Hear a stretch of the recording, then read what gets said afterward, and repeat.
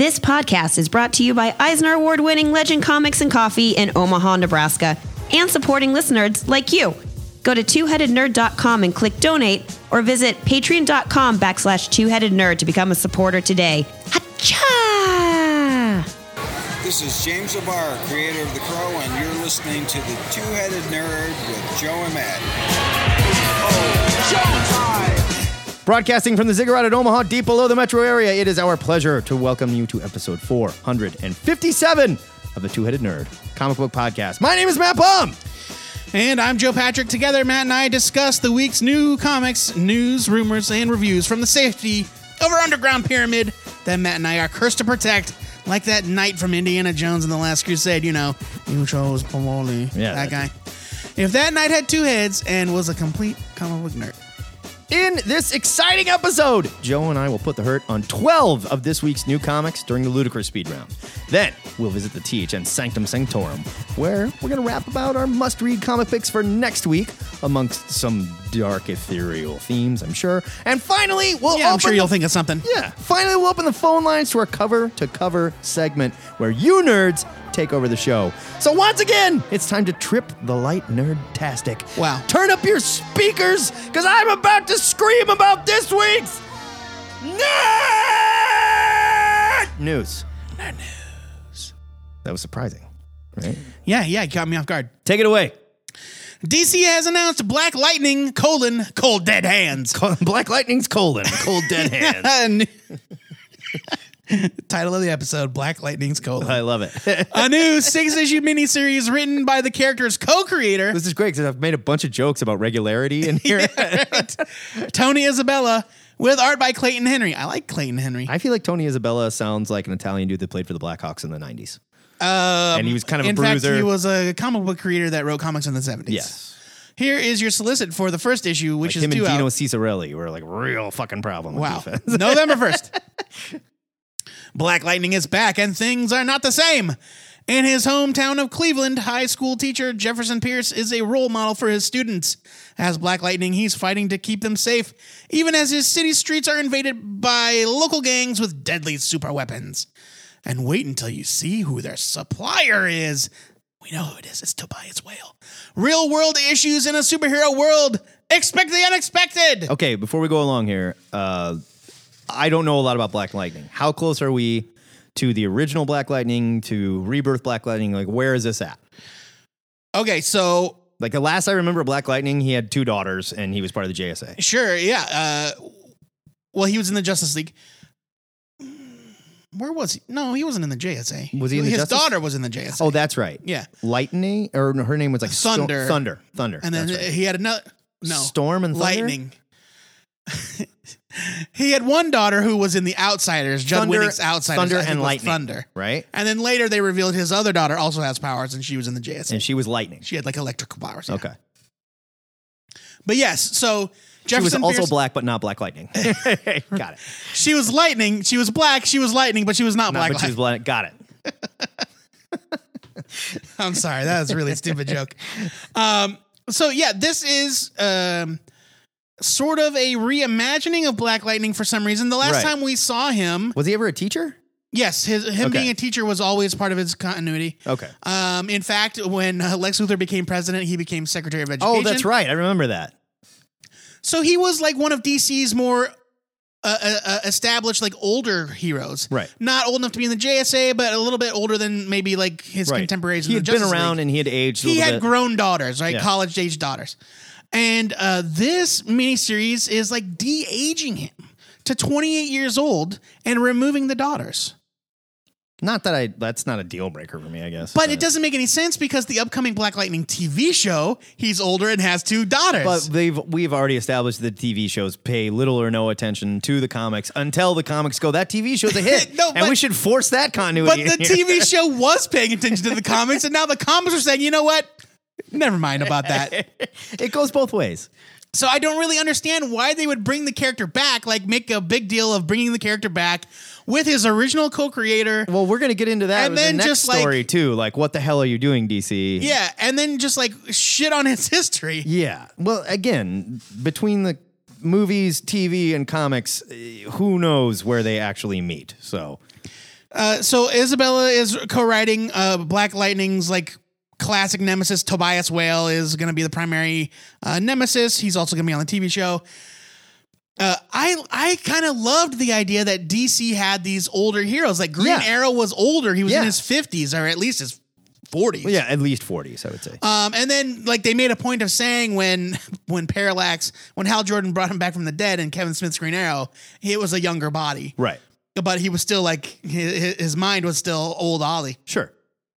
Like, I just love the fact that he wasn't some 20-something, now, let me ask you this. Badass. Is this another evergreen story like Nightwing, The New Order, which we'll discuss later on in the show? Did they establish that? Or is this firmly, this is your Black Lightning in the DCU?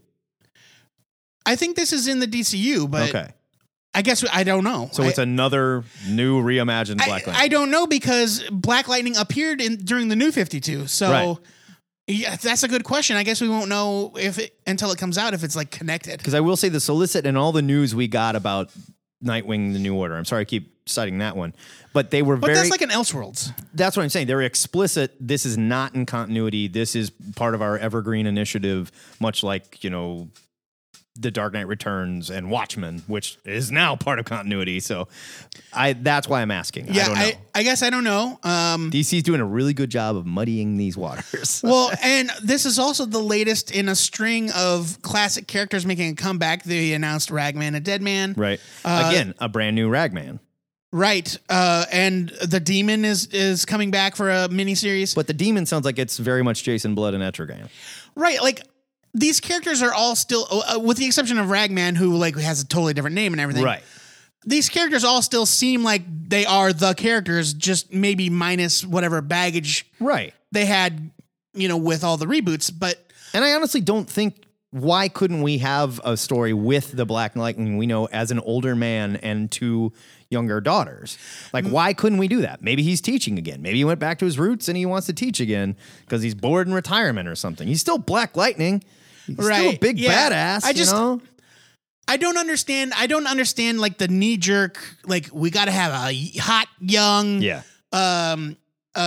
tetherless, like he's got nothing weighing him down. Right. I just don't get it. Like, it's okay to have different sorts of characters. Like, I don't care if I have a couple characters that are married with Absolutely. kids, like Black Lightning was a cool character, despite the fact that I couldn't relate to his life experience. Sure. So I don't know. It's cool that they're throwing Tony Isabella a bone. I guess. Yeah, we'll see. Old creators coming back and trying to recapture their heyday is a whole nother conversation. Yeah. I don't know. I almost feel like we should have like, just like the PGA has like the seniors tour, like DC should have like the seniors section. Yeah, we like, could call it your Neil Adams verse and your Tony Isabella verse. Go ahead. In other news, directly out of the WB and DC, a film about the origin of the Joker is in development at Warner Brothers. With none other than the Hangover director, Todd Phillips, and Martin fucking Scorsese, according to Deadline. Phillips will reportedly direct and co-write with Scott Silver. I don't know who that is. Me neither. And Scorsese is going to be a producer here. So he'll have some input, but mainly he's throwing the money at the project. Yeah, but like if they're putting two names on a movie and they're like, yes, this is Martin Scorsese presents the Joker, I don't care who's technically directing So it. Deadline reported this is intended to be a, quote, gritty and grounded, hard-boiled crime film. You know what I would argue? You don't need the Joker in it then. Yeah. The movie would be set in the early 1980s and be closer in tone to Scorsese's Taxi Driver and Raging Bull than any of the DC films to date. Does any part of that excite you? Does any part of that, like, look, I love Martin Scorsese. Raging Bull is an amazing film. Taxi Driver is an absolutely amazing film. Do I need a superhero in either of those films? No, I don't. I don't care about this. And from what they go on to say, it's part of a new banner at Warner Brothers that would expand the canon of DC projects and create unique storylines with different actors playing the iconic characters. How the fuck are we going to explain this to, I mean, like right now it's hard enough to explain that different actors are playing the superheroes. Yeah, and right. they're like, not why related. why isn't Grant Gustin in the Flash movie? Right. You know what? Yes, I can't absolutely. answer that. I don't know. Right. Am I excited? No, I'm not excited. Like, Martin Scorsese is a wonderful filmmaker. Yes, I absolutely agree with all those things you said. point number 1, I do not need an origin story about the Joker. No.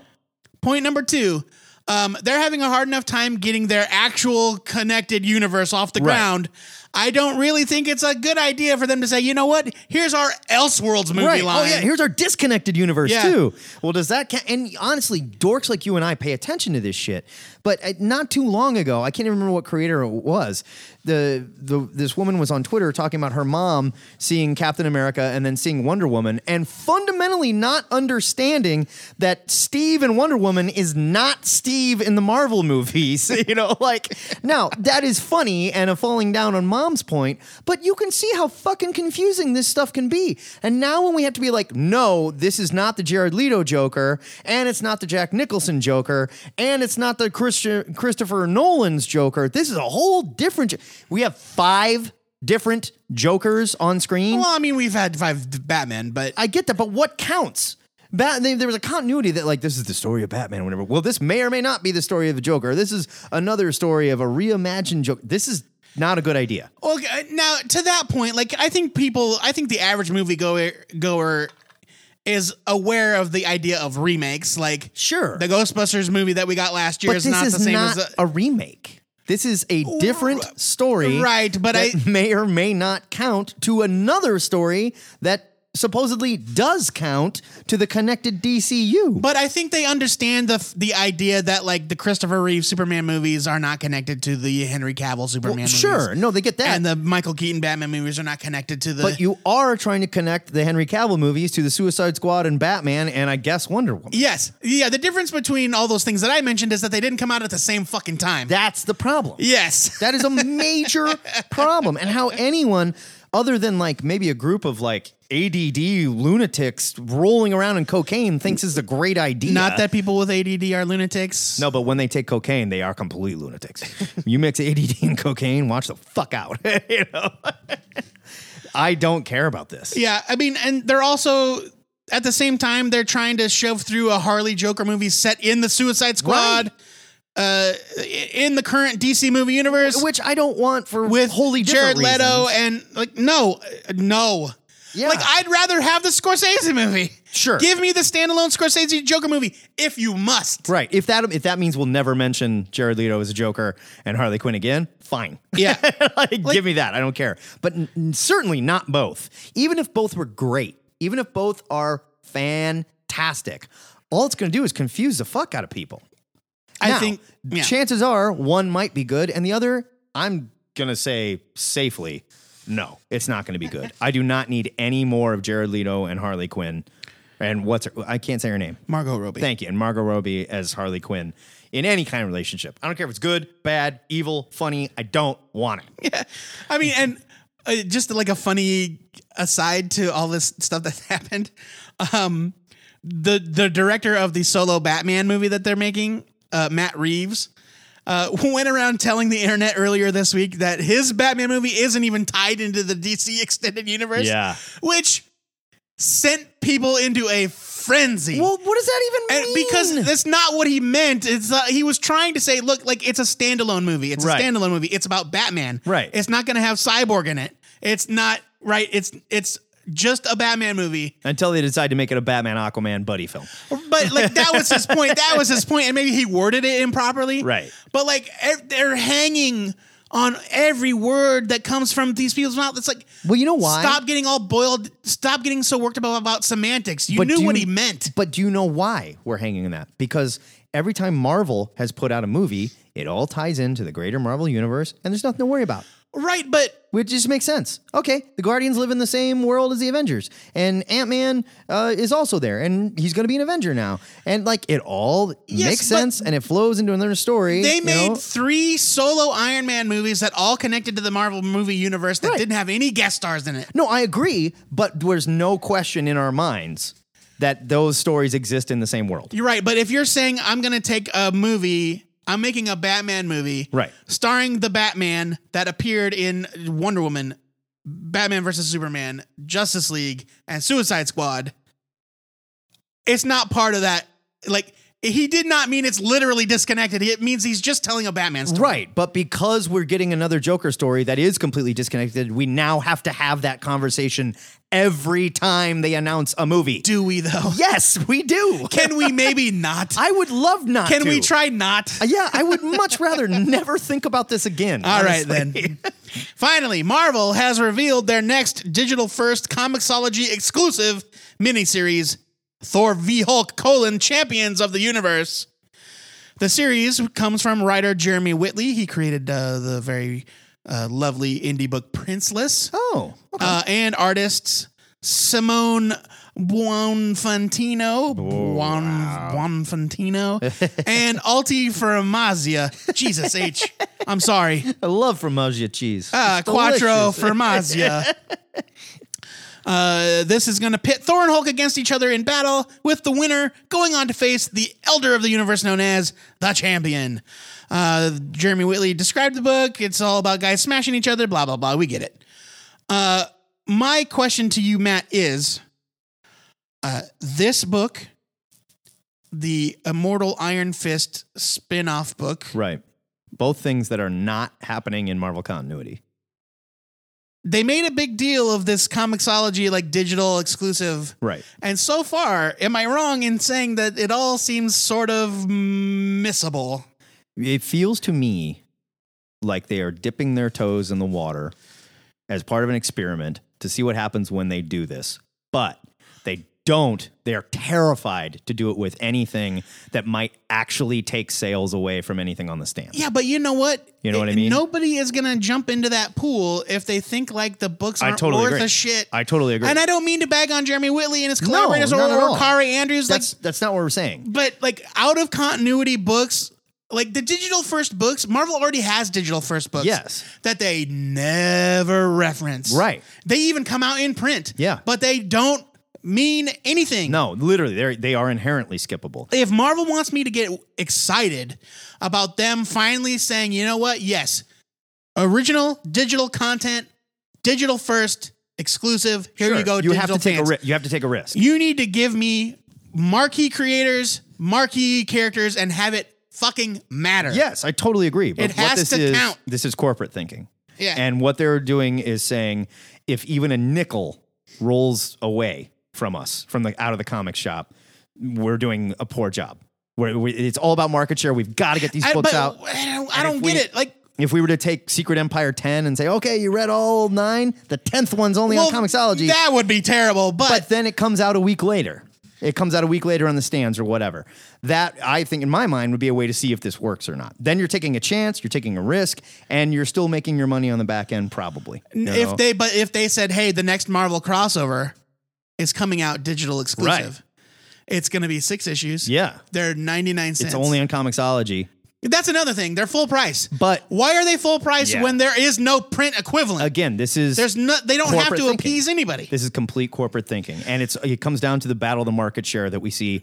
That's why there's 5 different Avengers books and 4 different X Sure, books. right. It's all about how It's the much same real estate shit. you can and occupy. we can't yank any of those off the stands because we have to maintain our market share. And even though they don't even think about the fact that, yes, you would make money, if this works, you're going to make money. It's just in a different place. No, it's too scary. Yeah, you know? but then in 6 months, when the print version of this digital crap comes out, they don't make shit on it. So it's it's true. already throwaway. right? So Because why they know not- it's a reprint, right? Why not Technically. give them a throwaway story to begin with? There's no risk. And no offense, offense to Whitley or however you say these other 2 people's last names. No offense to them at all, but they're no one. They are not known names. They are not big names. So there's no risk. You know, to borrow some parlance that Marvel's president has used, these are not creators that move the needle. Exactly. Right? And this is coming from 2 guys that are like diehard comic shop vets. I'm saying if you want to build the digital audience, if you want to reach a larger audience, they're out there. You need to make your digital offerings matter if it's going to work. And you just have to yank that Band-Aid off. I agree. I would also say, or go the other direction and make something like all the back issues available. Make it all, not bits and pieces and parts. Well, and like, strip it off and say, here is your huge Marvel, app with all the back issue shit you want to read. And it's not like the presence of this digital only comic means that they have one fewer print comic to put out. They're still putting out 52 new print comics. But that is the corporate thinking. It's stupid. I agree. I totally agree. But I like. You're shocked that a stupid corporation is acting like a stupid corporation. Yeah, I guess. That's what you're shocked I about. guess. Silly me.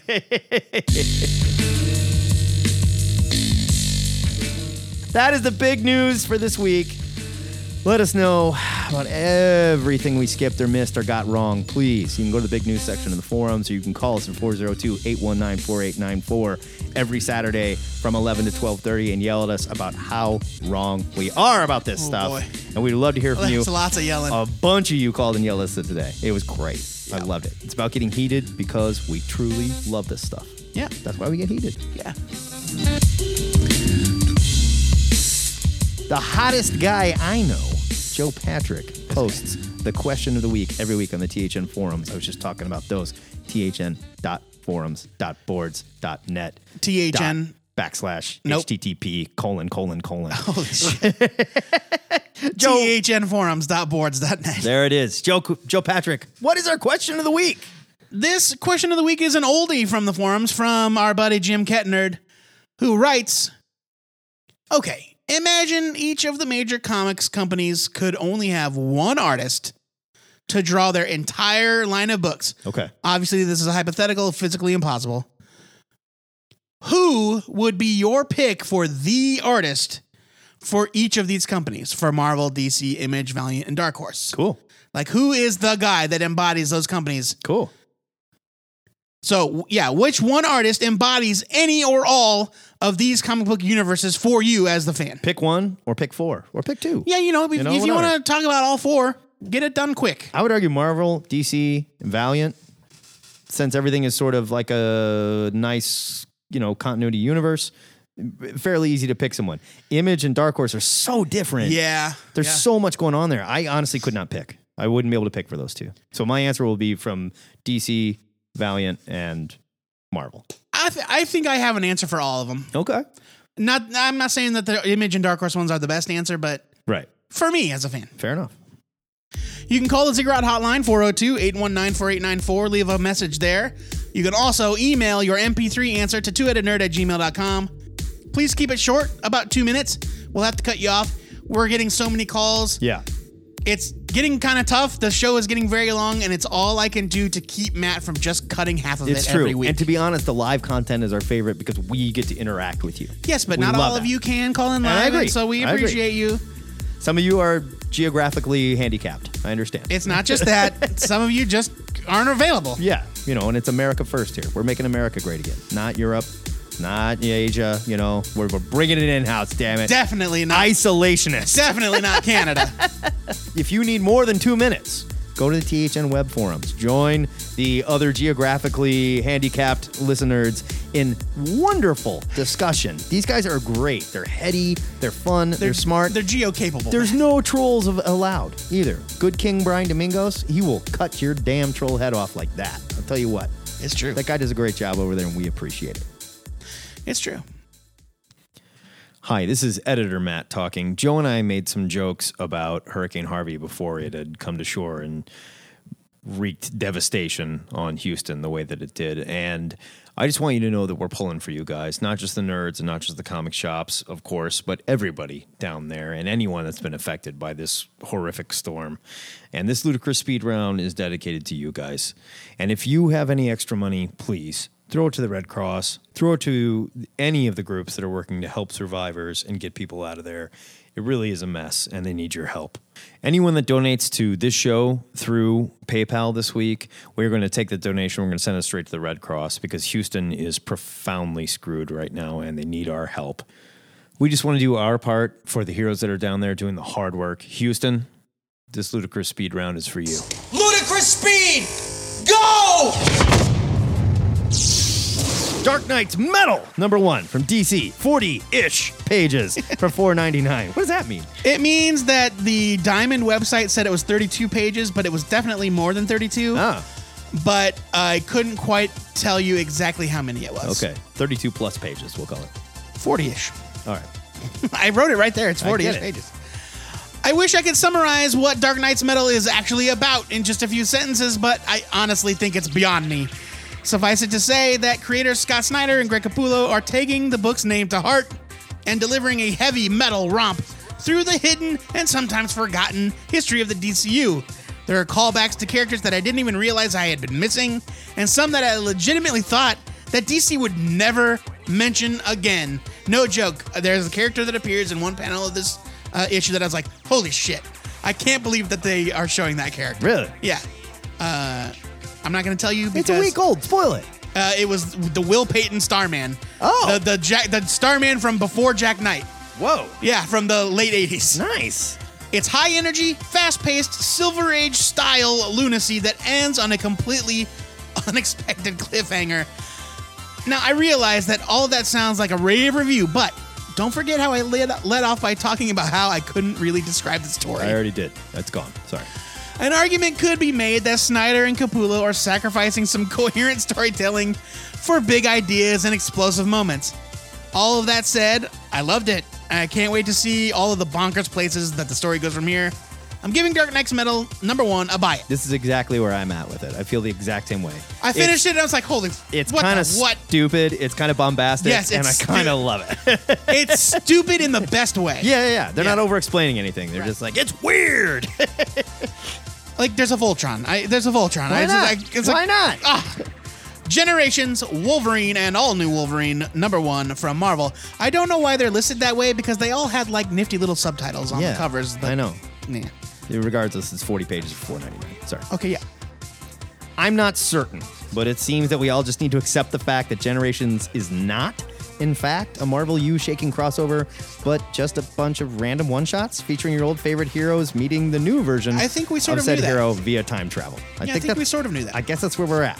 If you can get past the fact that there seems to be no direction in these one-shots at all, then writer Tom Taylor and artist Ramon Rosanas do a perfectly good job telling the story of when Wolvie met Wolvie.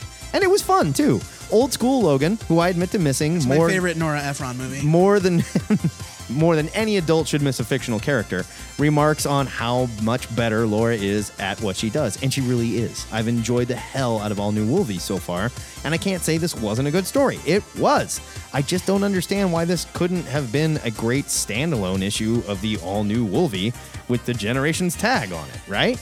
I'm giving this one a skim it, but only because I still have no idea what the point is behind these Generation one-shots, other than just a one-shot. You know, why not just do these in the issues and label them as Generations? I mean, I think that's the strongest. I think that's so far the strongest criticism Right? that I've come up with is that they're But they're not. not bad. No. And like I said, I reviewed the Jean Grey one, and I said, you know what? Sometimes a good story is enough. Sure. And I gave it a buy it. But why not just do that in the pages of whatever It X read book? like an issue of Jean Grey. Yeah. It could have just been an issue of Jean Grey. Yeah, all of them could. Yeah. And we'll get to that. Gotham City Garage, #1 from DC Digital. 20 pages, 99 cents. Speaking of reprint stuff. Well, I mean, this is original because I read it. I read the digital version. Right. It's been decades since Governor Lex Luthor turned Gotham City into a modern utopia, saving his people from the devastation that made the rest of the continent a wasteland. But his city isn't paradise for everyone. If Lex's network misfires and a citizen wakes up and steps out of line, the Bat and his minions are brutal in restoring the status quo. So when young Kara Gordon, whose ride-along tech has never functioned optimally, rushes headlong into the freescape, she's shocked to find Gotham City Garage, where new friends might become family if she lives long enough. So this is that comic based off of that statue line. Right. That is essentially just like, here's a version of Catwoman if she was a biker mechanic. Right, which is no worse or better than Marvel creating, miniseries off of their variant covers. Yeah, right. No, you're absolutely right. However, this was actually a really pleasant surprise. Yeah, it wasn't bad. From writers Colin Kelly and Jackson Lanzig, artist Brian Ching kind of invokes Sean Murphy a little bit with Big the time, art. big It time. falls just a little short of the artist, that artist's very detailed style. But I have to admit, it was much stronger and completely different than I was expecting. Like, I did not expect this dystopian future angle. Right. I thought it was a real curveball.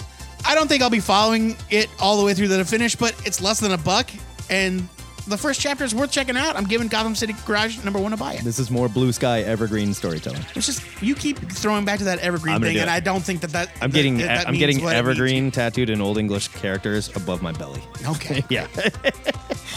Mage, the hero denied, #1 from Image. I've been gushing about how much I love Matt Wagner's Mage since I saw this final chapter solicited a couple months ago, and I was honestly shocked at how quickly Wagner could transport me back to the world of Kevin Matchstick.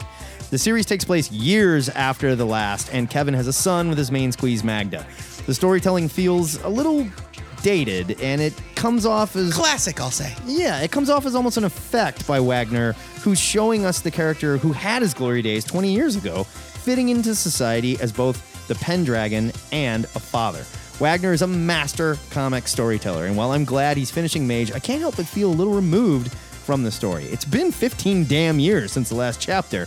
Regardless, it took me a minute to fall back into the magic here, but seeing that Kevin and Magda are still together so many years later was really great. Even though, much like King Arthur, I highly doubt Kevin Matchstick gets a happy ending, I liked the dated storytelling in retrospect. After I finished it, I went, you know what? That sticks with the tone, and I'm glad he didn't update it. I'm okay with it. I'm giving it a buy it. I'm enjoying this. I loved it.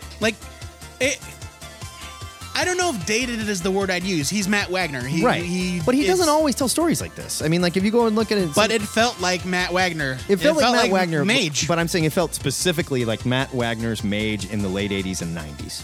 You know what I mean? And I don't think he's trying to hide that. I think he's wearing it like a badge, and it works. Okay. Spy Seal #1 from Image, 32 pages, $3.99. Rich Tommaso makes some weird-ass comics. Sometimes I'm really into them, like the Tarantino-esque noir story of Dark Corridor. Didn't read it. Some are so bizarre, my brain can barely process them, like the surreal horror story of She-Wolf. Okay, did love that. Spy Seal is a bright, Tintin-style adventure story featuring a cast of anthropomorphic animals that would make Stan Sakai proud. Journey into the thrilling world of international espionage as one of Britain's most covert MI6 divisions, the Nest, recruits a brand new secret agent to their team, Spy Seal. Oh, literally Spy Seal. He's a seal. He's a seal. Well, yeah, I mean, yeah. The story has a strong European flair. It's got a wonderful sense of whimsy and fun. It's brought to life by Tommaso's beautifully detailed art, but the art is also like deceptively simple, and we use that term a lot. Yeah, we love that term. It doesn't mean that it's like sparse. No. It just means that it looks very Sparse. easy. It looks Deceptively easy. Yeah. it's like a lot of stuff conveyed in the fewest number of lines. It's not full of cross-hatching Minimal. or unnecessary shading. It's just really nice. Right. And minimal. Well, it's not minimal. That's different. It's easy. Okay. Anyone can do it. Shut up. I really loved this issue. The man has no talent. I'm excited for more, and it seems like Tommaso is having a lot of fun with the concept. Spy Seal #1 gets a huge buy it. Hi-Fi Fight Club #1 from Boom. It's 32 pages for $3.99. If you loved the late 90s cult film Empire Records like I do, then you will love Hi-Fi Fight Club. But for slightly different reasons. None other than RuPaul's Drag Race director, Carly Houston, right, introduces us to breakout artist Nina Vecueva. I'm going with that. And they tell the story of Chris, a young teen girl in 1998 who recently got a job at her ultra cool local record shop. This was back when working in a record shop was the coolest job in the world. Mind you, I know because I worked at a record shop in 1998. And yeah, it was fucking awesome. The story, and I was a huge music prick to everybody. The story is almost saccharine sweet at times, but it's also irresistible. The record shop is run and operated by a group of girls that also turn out to be vigilantes. Yes, it was hyper cute and updated for modern sensibilities and probably aimed at a specific feminist nerd comic readership. I agree. But Hi-Fi Fight Club was also just a really good read with excellent art. I really like Vecueva's art. She has a manga-esque soap opera quality to it. Not so much superhero, but more of the slice of life kind of manga stuff. Totally works here, though. Giving it a buy. Songs for the Dead from Necromancer Press. It's 36 pages for $2.99. It sounds much more metal than it actually really is. does. necromancers are treated as second-class citizens in the kingdom of Avalash. I can't stand those jerks. With a history of violence, conquest, and general evil deeds, it's a stigma that could, at best, get you kicked out of the local tavern and, at worst, killed at the hands of an angry mob. One necromancer moves into the neighborhood, and it's all downhill from there, let me tell you. Property values go straight down. You want necromancers dating your daughter? Boy. Enter Bethany, a young girl from a faraway land who has a natural affinity for raising the dead and has lived alone on these perilous streets for many months. With loot in hand Oh, boy. and a hopeless idealism in her heart, she is on a one-woman quest to undo some of these nasty prejudices about her kind I don't know. People that raise the dead, I got a problem with that. by helping those in need. She's a necromancer bard. Oh, boy. Co-writer Mike Herron reached out to us via the THN website, and I'm really glad he did. I loved this issue, which features some fantastic work by artist Sam Beck. She's very talented. Kudos to the entire creative team, including Herron, Beck, co-writer Andrea Fort, cover artist Nick Robles. A fair number of self-published submissions have come through the Ziggurat over the years. We don't always get to them, and I apologize for that. We don't but always want them. I always appreciate them. Yes, I always appreciate them. I'm kidding. We want them. Songs for the Dead #1 has to be one of the slickest self-published books I've ever seen. These folks are going to be hanging out at the Toronto Comics Anthology booth. Are they Canadian? Yes. I'll tell you what. Canadian comics. Coming up. Yeah. This is at Fan Expo Canada in Toronto from August 31st to September 3rd. If you're in the area, head to the con, talk to these guys, tell them THN sent you. Songs for the Dead #1 gets a huge bite from me. I'll try to remember to put a link to their site in the notes. I think that might be the only way you can get a copy of it, unless Okay. you go to the con and talk to them. If you have a self-published comic that you'd like us to review, just email us, twoheadednerd@gmail.com. Yeah, we're always accepting. Manhunter Special #1 from DC. It's 48 pages for $4.99. Keith Giffen and Mark Buckingham team up to tell a classic story of the Manhunter in true Kirby fashion. Giffen's cocky, over-narrative dialogue works so well here, forcing a reintroduction of big game hunter turned private detective Paul Kirk. That's right. Before Manhunters were tossing throwing stars and turning into robot armies, there was just one guy in a red suit with blue gloves and boots that used to kick animals to death on the African savannah. What? And like he'd get to these fights with guys and he's like, I used this karate kick on a wild javelina in Saudi Arabia or something. Like, really? You were hunting pigs by kicking them? And why? Because Jack Kirby was fucking nuts. There's a beautiful demon backup story here, too, by Sam Humphries and Steve Rude that I would love to read monthly. It was some of the best usage of the demon I have read in years. These creators love the weird, wild world of Kirby's characters, and it shows. It gushes out of every panel. It's time to bring these insane creations back into the DCU. Manhunter, the special, gets a gigantic buy it. This is what I would like to be seeing them doing with these Kirby specials. Not so much like we discussed the Howard Chaykin Newsboy Legion, where he just sort of like put them into history. I don't need that. This is what I want. Generations, The Thunder, #1 from Marvel. 40 pages for $4.99 when Thor met Thor. When Thor met Thor. Yeah, like how can they get the Thunder and when the other one is all new Wolverine meets Wolverine? Well, because why don't you just call it Generations Claws or Generations? I think The maybe it was best called, there is. I think that's what it was called. It was on the cover. Yeah. I went looking for the subtitle. The All right. subtitle was on there. Time Lost Thors Collide in another Generations one-shot. Well, they don't so much collide with each other. They team up with a bunch of Vikings and then they collide with Apocalypse in ancient Egypt. Really? Yeah. Weird. Like the Jean Grey one-shot, the story was a lot of fun, and it actually does at least something to set up the upcoming Marvel legacy, which is no surprise because Jason Aaron is writing that one-shot as well. And if nothing else, this was a pretty kick-ass Thor story with great art by Mahmoud Asrar. It's a little tough to get past $5 being the new baseline for a slightly extra-sized issue. Yeah, it's only 40 pages. But if you can make your peace with it, it's worth a read. I'm giving Generations The Thunder a buy it. Okay. Nightwing, The New Order #1 from DC. It's 32 pages for $3.99. This is the first, or maybe just another, in DC's new evergreen stories in the style Oh my God! of The shut Dark Knight up Returns. About that. that place the characters we know in different realities and futures. That's not what evergreen means. That's what Jim Lee said it means. No, that's not what he Looked said. it up. It's not what he But said. seriously, just call it Elseworlds, you asshole. Yes. Just do it. Yes. Here, Dick Grayson is a hero of 2028, where Alfred is now impossibly old, and metahumans in America are forced to take power inhibiting that's drugs. only 10 years from now, Matt. I guess. Metahumans are forced to take power inhibiting drugs after a major tragedy in Metropolis. I was resistant after the first few pages, which sees Dick remorselessly stepping over the corpses of Superman and Wonder Woman. But as the Kyle Higgins script went on, I found it a little harder to resist. Here, Dick is still the same Golden Boy, but he's older, and he's leading a government task force called the Crusaders that protects the country from illegal metahuman activity. He still lives at Wayne Manor with Alfred and his son, Jake, and artist Trevor McCarthy draws him with his long black hair of the 90s. By the end, I was completely sold on the story. McCarthy's frantically placed art had me from page 1.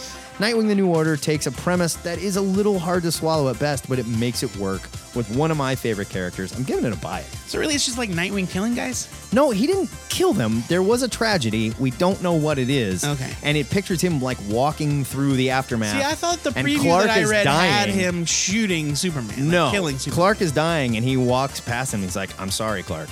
You know, but they have not insinuated that Nightwing did it. We don't know what it is. Nightwing did it. I don't know. Hashtag Nightwing did it. Catalyst Prime, the incidentals. Nightwing couldn't kill Superman if he wanted to. Number 1 from Lion Forge is 32 pages for $3.99. Look, if Batman could do it, Nightwing could do it. Wrong. Are you serious? We're gonna have that fight later. Okay. Yeah, Nightwing, trained by Batman. I get it. Does not have it in his person to murder Superman. This is Elseworlds, goddammit. It's still the same. It's dick. evergreen, Matt. He's a good guy. Joe Casey and Larry Stroman introduced the first team book in the Catalyst Prime superhero universe. But unfortunately, there's a little too much going on, and there's no real team to speak of. I was so excited for this, too. There's a real Harbinger vibe going on here, complete with a Toyo Harada-style inscrutable Asian superpowered billionaire. Yeah, well, the world's lousy with him, so. Yeah, but there are also 3 or 4 separate plot threads that kind of confuse the plot. There's a small group of characters chasing after a powered mystery woman, another empowered man's search for revenge against his abusive father, and our Harada stand-in's secret dreams of alien devastation. It's just a bit jumbled, with no real sense of how everything is connected yet, or who I should care about yet. Art-wise, I don't think there's any middle ground with Larry Stroman. You either love his work or hate it. I love it. I happen to be a fan, so I was glad to see him drawing this issue. There are some interesting ideas in the incidentals number 1, but I'm waiting to see the story and the main group take shape a little bit more before I get too invested. Give me a skin it. You know what this felt like? It felt like a series of digital comics that were cobbled together.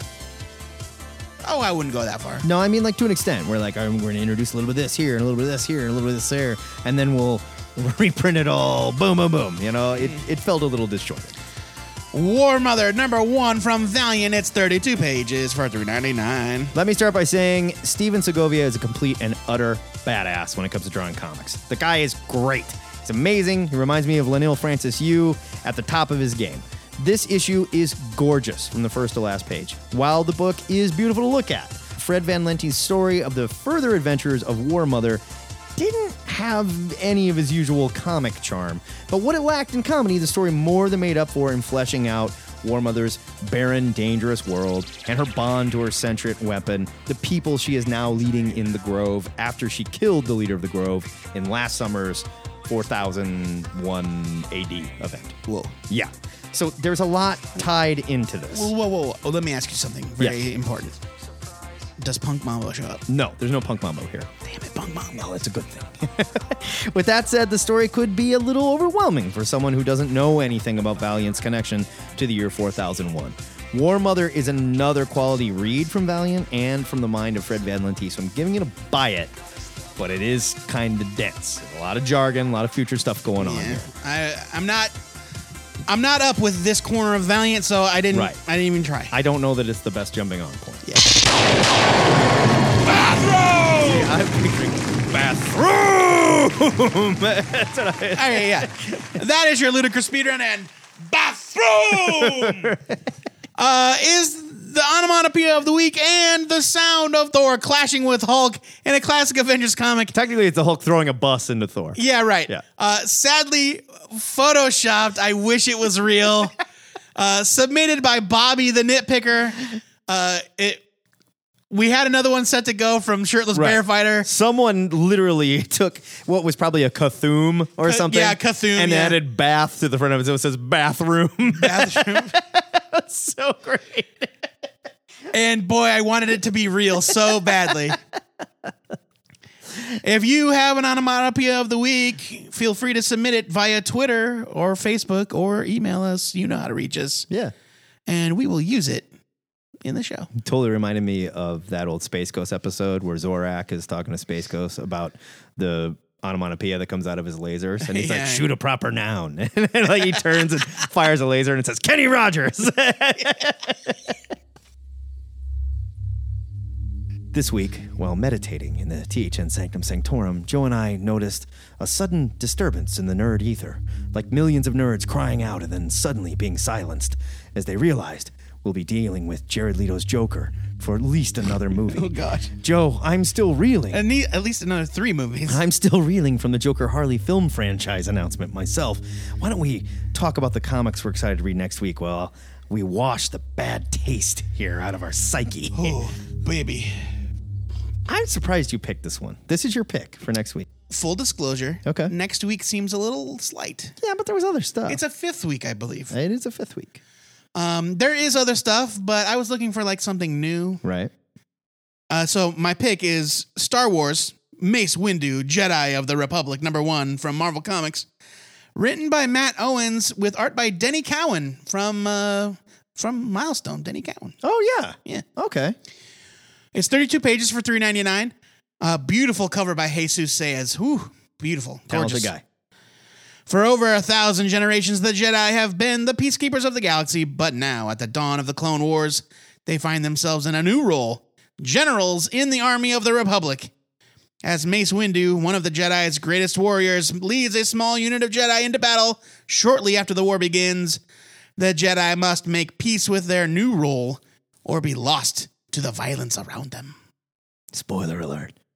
They get lost to the violence around them. It doesn't end well for Here's him. the thing. I just don't want anything touching the prequels coming back. But I thought Mace Windu was cool, and I thought he got a real short shrift in the prequels. I did not think Mace Windu was cool, and Why didn't you think Mace I didn't Windu like was the cool? Dragon Ball Z fight that he died in, and I thought his purple lightsaber was stupid, and I don't like the Jedi's leading his generals and shit, and I was hoping that would all just go away. I'll be honest. I don't care. I don't want it.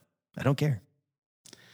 Why wouldn't you think that the Jedi would be leading the army? There's a whole Star Wars rant I could go into that I'm not going to. Okay? They were global they were universal peacekeepers. That's what we learned about them. Like, no, they were generals in the army for a while too. Running around with a bunch of clones until a clone shot him in the back. Fuck off. Okay?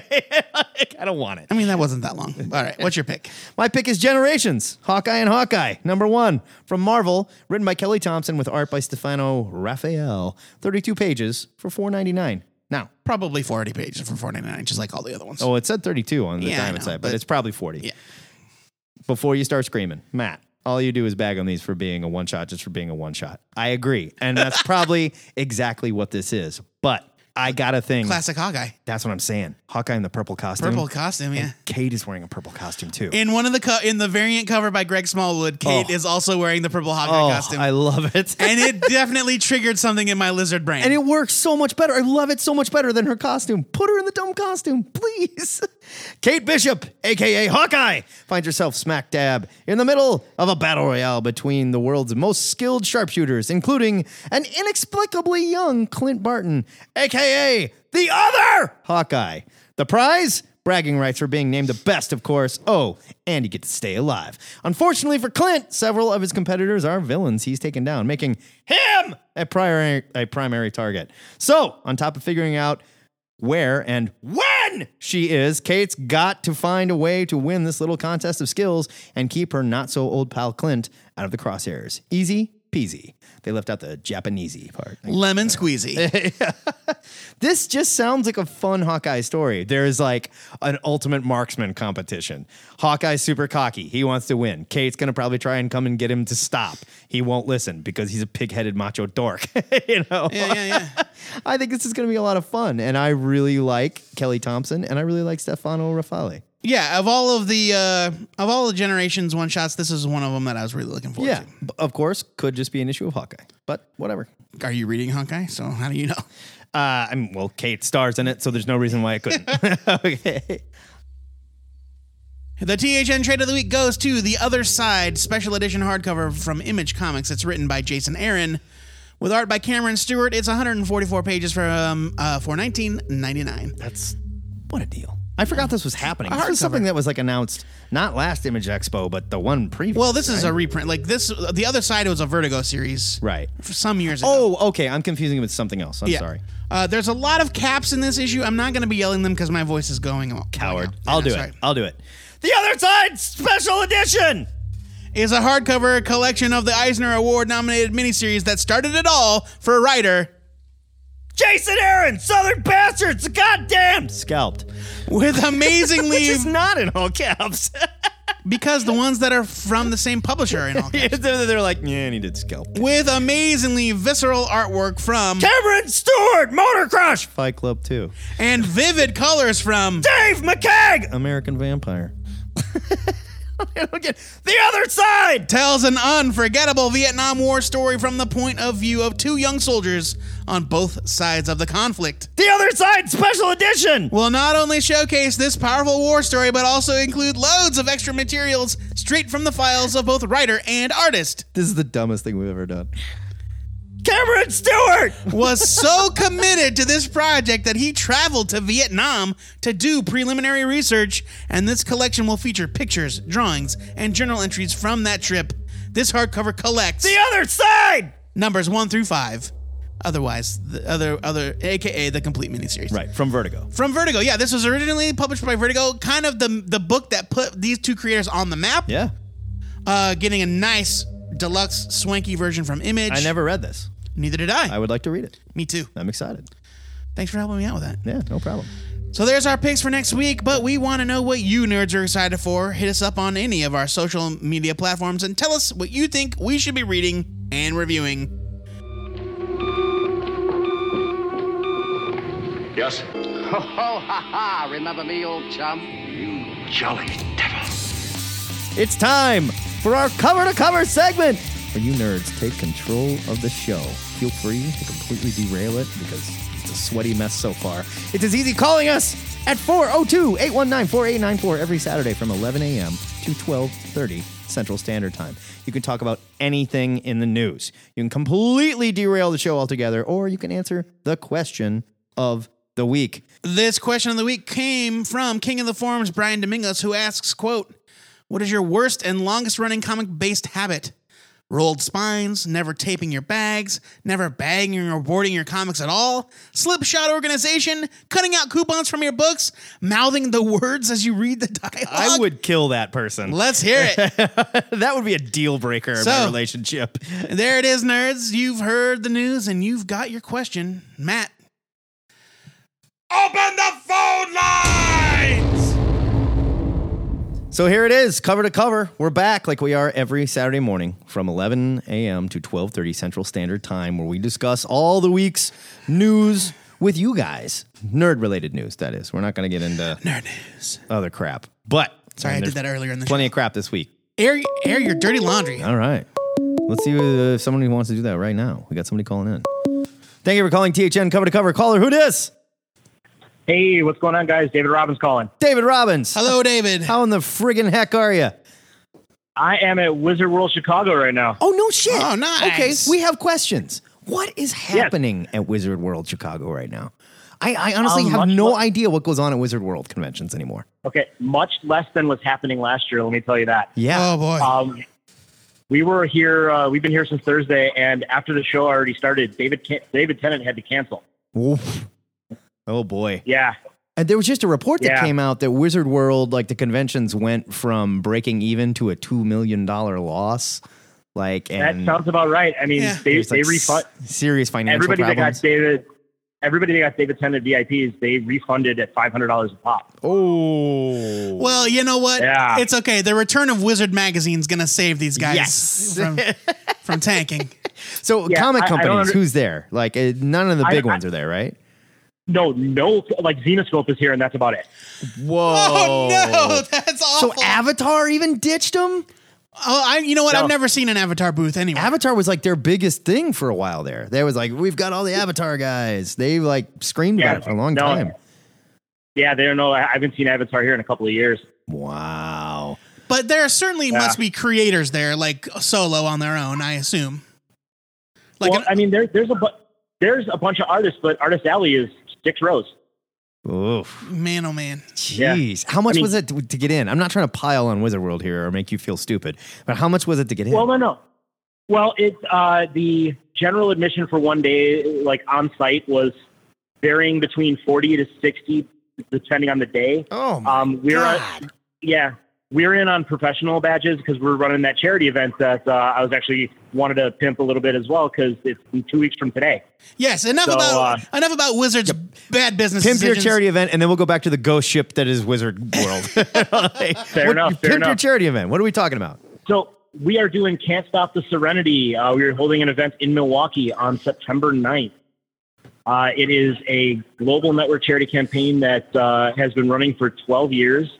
We were running one in Milwaukee. This is our 3rd year at our event. Our money goes to Equality Now, which is a minimum of 75% of all of the global campaign money goes to. Then we're also giving a portion to the Wisconsin Humane Society and a portion to an organization called Build On, which takes inner city students in the United States and lets them go to third world developing nations and assist in building schools. That's in those amazing. countries. Okay, Equality Now. What's that one? I don't know that Yes. one. Equality Now is Joss Whedon's favorite charity. That's why this whole campaign started. Some fans got together in 2006 and said, let's have a charity screening of Serenity, give the money to Joss's favorite charity. Equality Now fights for women's rights and gender equality worldwide. That's awesome. That's very cool. Yeah. So, our event is at 42 Ale House in Milwaukee on September 9th at 2 p.m. We're going to do screening of a Big Damn movie, screening of a sing-along with a horrible individual, where we are encouraging participation. We are also going to show some episodes of Con Man and some episodes of The Guild. Nice. That's awesome. That sounds like a blast. I wish we could join you. We'd love to have you. The event is free.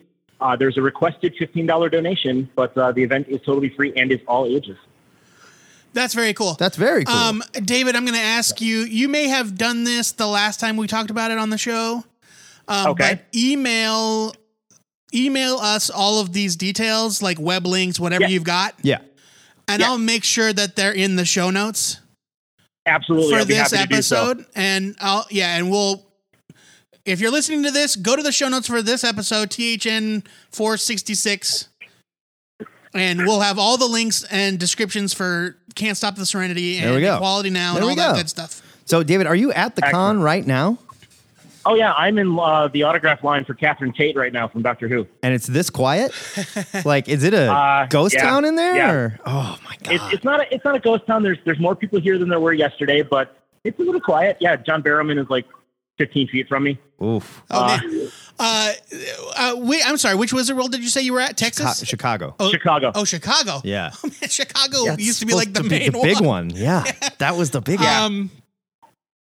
That reminds me of the Las Vegas show I went to where they had Brian Michael Bendis like roped off with velvet ropes and nobody was there. And I just like wandered up to him and was like, what's up? Yeah, like he would like, don't feed the Bendis. Right? But yeah, appreciate you calling. Yeah. And definitely good luck with the charity stuff. Keep us posted on that. We'll talk about it. We'll talk about it again next week. Absolutely. If you have any weird, more weird dispatches from like the ghost town that is Wizard World, don't. I want to hear them. Well, it sounds. I know Greg it's Horn morbid. isn't here. Who? Greg Horn isn't here. Greg Horn. Oh, really? He's like Horn. normally at every show, and he has 2 booths where he has like a second team, and nobody's here. Greg, I thought that guy was dead. I didn't even know he's still around. Good for He was- Greg. I he's mean, not. I'm glad he got out of there. Yeah. All right, buddy. Hey, Good luck. David. Yeah. I know you're there. I know that you're there for a reason. I know that you're there also to have a good time. But if you think about it and you have the time, Oh, yeah. Intros. Two-Headed Nerd show intros. Yes. Especially from ex-playmates and ex-wrestlers. Those are our favorites. Any famous person that you meet, if you feel comfortable, you know what they sound like, right? Absolutely.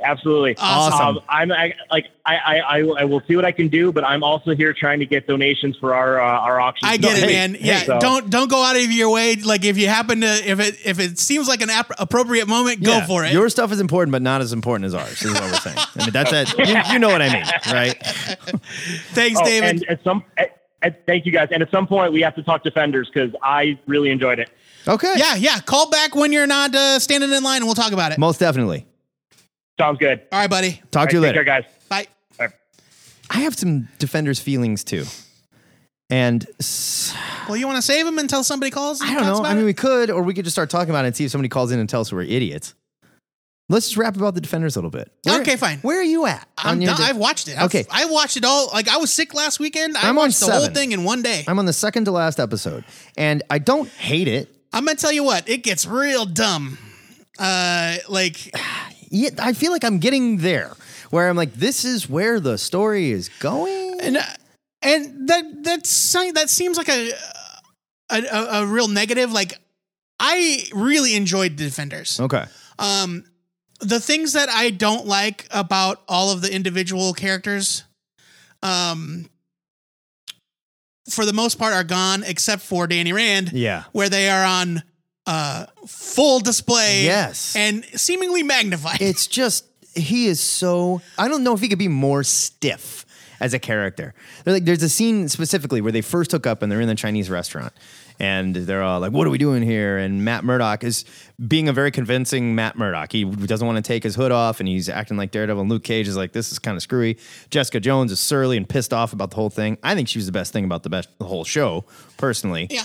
And Danny Rand goes from, oh, I am the immortal Iron Fist to protect Kunlun. And he's like upset when nobody knows what Kunlun is. It's a mystical city that no one knows about. He wasn't upset that nobody knew what But he was Kunlun like, I'm the was. immortal Iron Fist. And they're like, the what? And he's like, the immortal Iron Fist, the protector of Kunlun. You know, like you're William fucking Shatner or something. Like one of my favorite parts about the Netflix shows is that no matter what happens in these people's lives, whenever they butt up against something that they haven't encountered before, they're like, that's bullshit. Yeah. It's like, you have a super strength. No, I mean, you fought a guy who has right. mind control powers. But then like you have radar sense, but the guy with the glowing fist tells you about magic ninjas and you're like, fuck get that. out of here. What are you, an idiot? It's like, back from the dead. But he just sounds like he's always honked off that nobody knows who he is. He's like Star-Lord, you know, in Guardians of the Galaxy. Almost. What are you looking at? Do I? Okay. It's all yeah, it does seem quiet, but oh no, it's okay. No, it's good. And then so the owner of the Chinese place comes out and is like, "Oh, you can't be here. We're closed or whatever." Yeah. And he's like, takes him off. Oh, and they talks to him. ruined that guy's life. And for then sure. he comes back and he's like, "Yeah, I paid his rent with my black card for the next 6 months. Ordered a bunch of food too, bros. Now where were we? Let's get very serious again. You know, like what are you doing? Who is this character?" So I think I've seen other people level this criticism, and I think that I have to agree. I think that the biggest thing they got wrong about Danny Rand, other than the fact that he can't fight or act. Yeah, right. I mean, the actor's failings are separate than how they treated the character. Sure. Danny Rand is a lighthearted dude. Yeah. He's not like mopey. He doesn't have fucking PTSD. Right. Like this Danny Rand has PTSD. He's like waking up shrieking. He's having visions. Right, yeah. And why does Colleen even put up with him? I don't know. Colleen is doing a great job on her own, does not need this idiot. And by the way, I still don't like his powers at all. The way they use the Iron Fist, it's like he's literally carrying around a steel fist that can't do anything but bash somebody in the face. That's it. He does some kung fu and then he's like, oh, my kung fu's not working. Come on. 1,000, 2, 1,000, turning yellow. bonk. You know, like really? Really? A guy with a sledgehammer is more effective than that. Yeah. Yeah, it's just, you've got, Daredevil's a ninja. Yeah. Okay. And moves like a ninja. Yes. And Daredevil fucks people up Daredevil like a fought ninja. entire rooms full Yes. of people. He is just a guy. Yeah. Danny Rand, the Netflix Danny Rand was raised by kung fu monks in a magical Yeah. city. Mystic, magic, kung fu monks. Now, I'll grant you that kung fu is only one form of martial arts, Sure, but whatever. that guy should have been, with the absence of Shang-Chi in this universe, Right. he should have been the most badass Yeah, motherfucker unstoppable. on the planet. Yes, regardless of Iron Fist powers. Yes. You know? Right. All right. We got somebody calling in. Thank you for calling THN cover to cover. Caller, who dis? This is BS3. What's happening, nerds? BS3, we're Hi, just sitting hello. here screaming about the Defenders. What are you doing? We're feeling our feelings. Oh, well, I don't have the live stream going right now, so I don't see your Defenders screaming. I had something good that I wanted to tell you about. Okay. In case you haven't seen it on your streaming catalog. Hulu's got Batman and Bill, or Bill and Batman. Bill Finger and Batman, the documentary. Yeah. It's streaming there. Oh, really? Yeah. Batman and Bill, I think, is right. I think it's called Batman and Bill. Batman and Bill. There we Yeah, go. I think Yeah, it's streaming on Hulu now for free. I've so, decided that that's the I title. recommend watching. Yes. It's pretty good. It's pretty good. I've been meaning to check that out. You'll probably tear up a little bit. My wife her eyes were definitely opened up to the history of Bill Finger and creators getting screwed out of what they're due. We were just talking about that a little bit ago, too, actually. Yeah, it's... Well, how fortuitous, Michael. The official title, Batman and Bill. That is it. Matt has researched it. It is official. It is the story of Bill Finger, a name you probably do not recognize, who was... His name is on the Batman comics now. Now but it was a big deal when they added it. Yeah, 65 years later it is. Right, exactly. But nobody knew this guy's name, and he was instrumental, absolutely instrumental in the creation and implementation of Batman in the DC universe. There will be people out there that will argue that Bill Finger created Batman. Yeah. Bob Kane Bob Kane said, I got an idea for a guy. His name is Batman. He has a cape. And Bill Finger said, say no more. I got it. Right. And then everything else you know about Batman came from Bill Finger. Yeah, literally everything. Bob Kane wanted to draw a blonde-haired guy in a red leotard and call him, and there's Batman. That's leotarded. God. Stop. Oh my! Just stop it. It's pretty good. I was surprised at the history that went through too, because this guy's been making this documentary for like 20 years. It looks like, because he's got footage of him interviewing people from 20 years ago, and you just see them aged now. You get to see what the making of the documentary accomplished. Like, it really is the force behind getting Bill Finger's name on Batman comics. So highly recommended, and it's free. So if you're not satisfied with Defenders, this is a good option for you to stream something and be happy that you saw it and walk away from it. And you can do you can like do the Hulu 7-day trial for free. Watch this. Cancel it when you're done, baby. Wham. It's like free rental. You know what I mean? You're not even stealing anything from the internet. They want you to do that. Maybe you like Hulu so much that you stick with it. They're not paying us shit. So I'm saying, fuck Hulu. But steal that shit. You guys don't have one of those promo codes yet? No, I wish. THN? No, we don't have the THN Hulu promo code yet, unfortunately. Well, you just told Hulu to fuck off, so I don't really feel like that's going to happen. You also recommended the Doomed documentary, which was awesome. It was wonderful. It was so good. Oh, I felt so bad for everybody that was part of that project. They were all so sweet. They were like, we're doing it. We're making a summer blockbuster. Except the guy that they made it, and they were so happy. The guy that played Reed Richards was like conspiracy theorist. Yeah. Like, it's like, I don't know. Like, you can like tell the that way, he spent some time drinking and thinking about this project. It's like, you know, okay. like, Everyone else was like, Robert Culp's kid who played Dr. Doom. Right. I say kid, he's like 60. Like everybody involved, even the boy who could fly, who was a big star in the 80s. Yeah. Arguably the biggest star that movie had to offer. Oh, yeah. They were like, "Yep, we showed up. We worked hard. We took it very seriously. Yeah. We promoted it. We went on like tours and met the fans. It was and we were all of them crushed. Yeah. That And it didn't. And then the Corman- Reed Richards guy's like, yeah, shady stuff. Well, when Roger Corman came right out, he was like, "Yeah, we screwed them. We took their money. We, that's business, baby." He was just like remorseless. I loved it.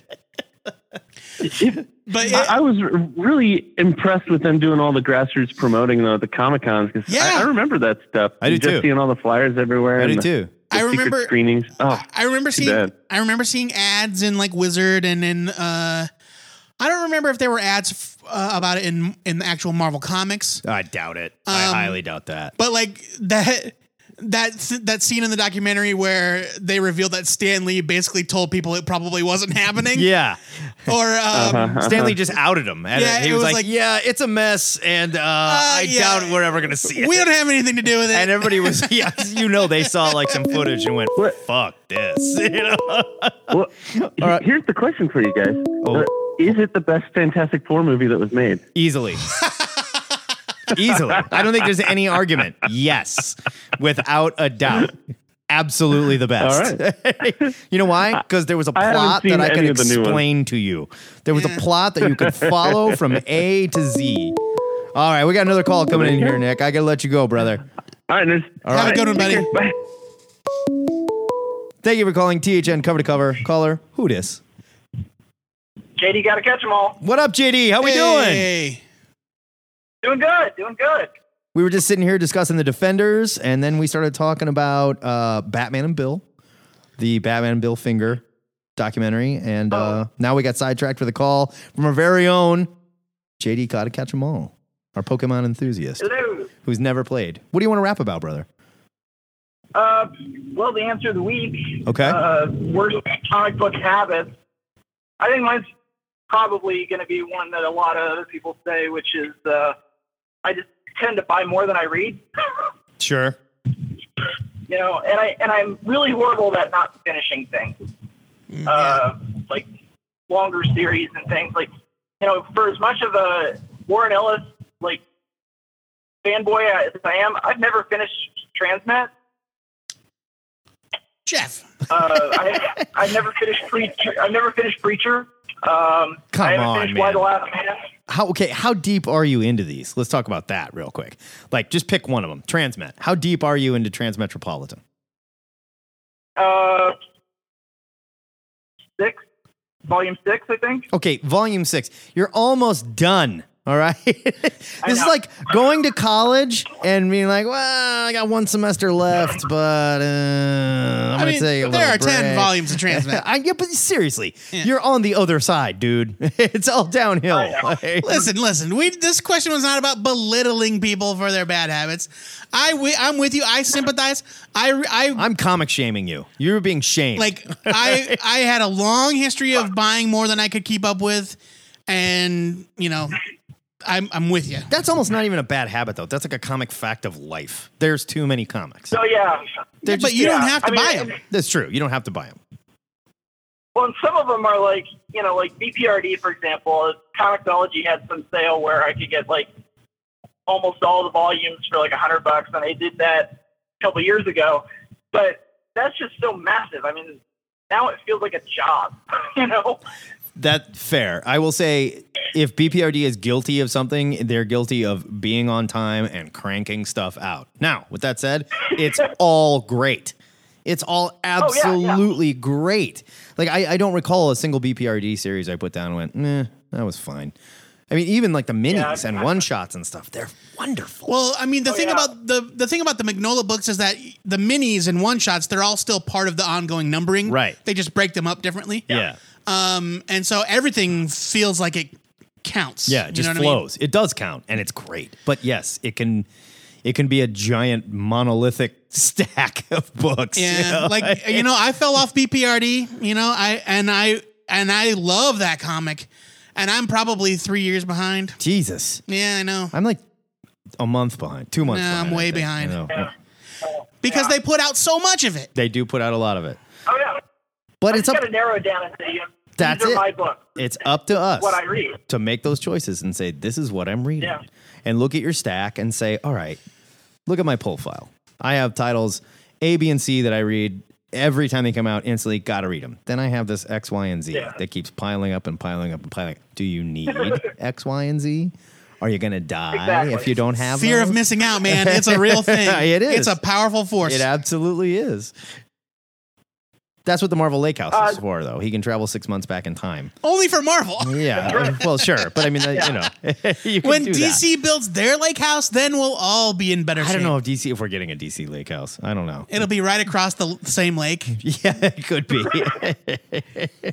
Jeff, I wanted to ask you guys. Oh, yeah, hit us. I wanted to sit and ask you guys a question real quick. Sure. Because there have been times when I've had to, cut back on comics, either financially or for other reason. And one of the things that I always seem to go back to scratch that itch is I read a lot of webcomics. Mm-hmm. And do you guys read any of those? And if so, which ones? You know what? I literally read zero webcomics. I used to be heavy into the webcomic scene, like big time. When it was like at its zenith. And so I was regularly reading things like Penny Arcade and PvP, Achewood.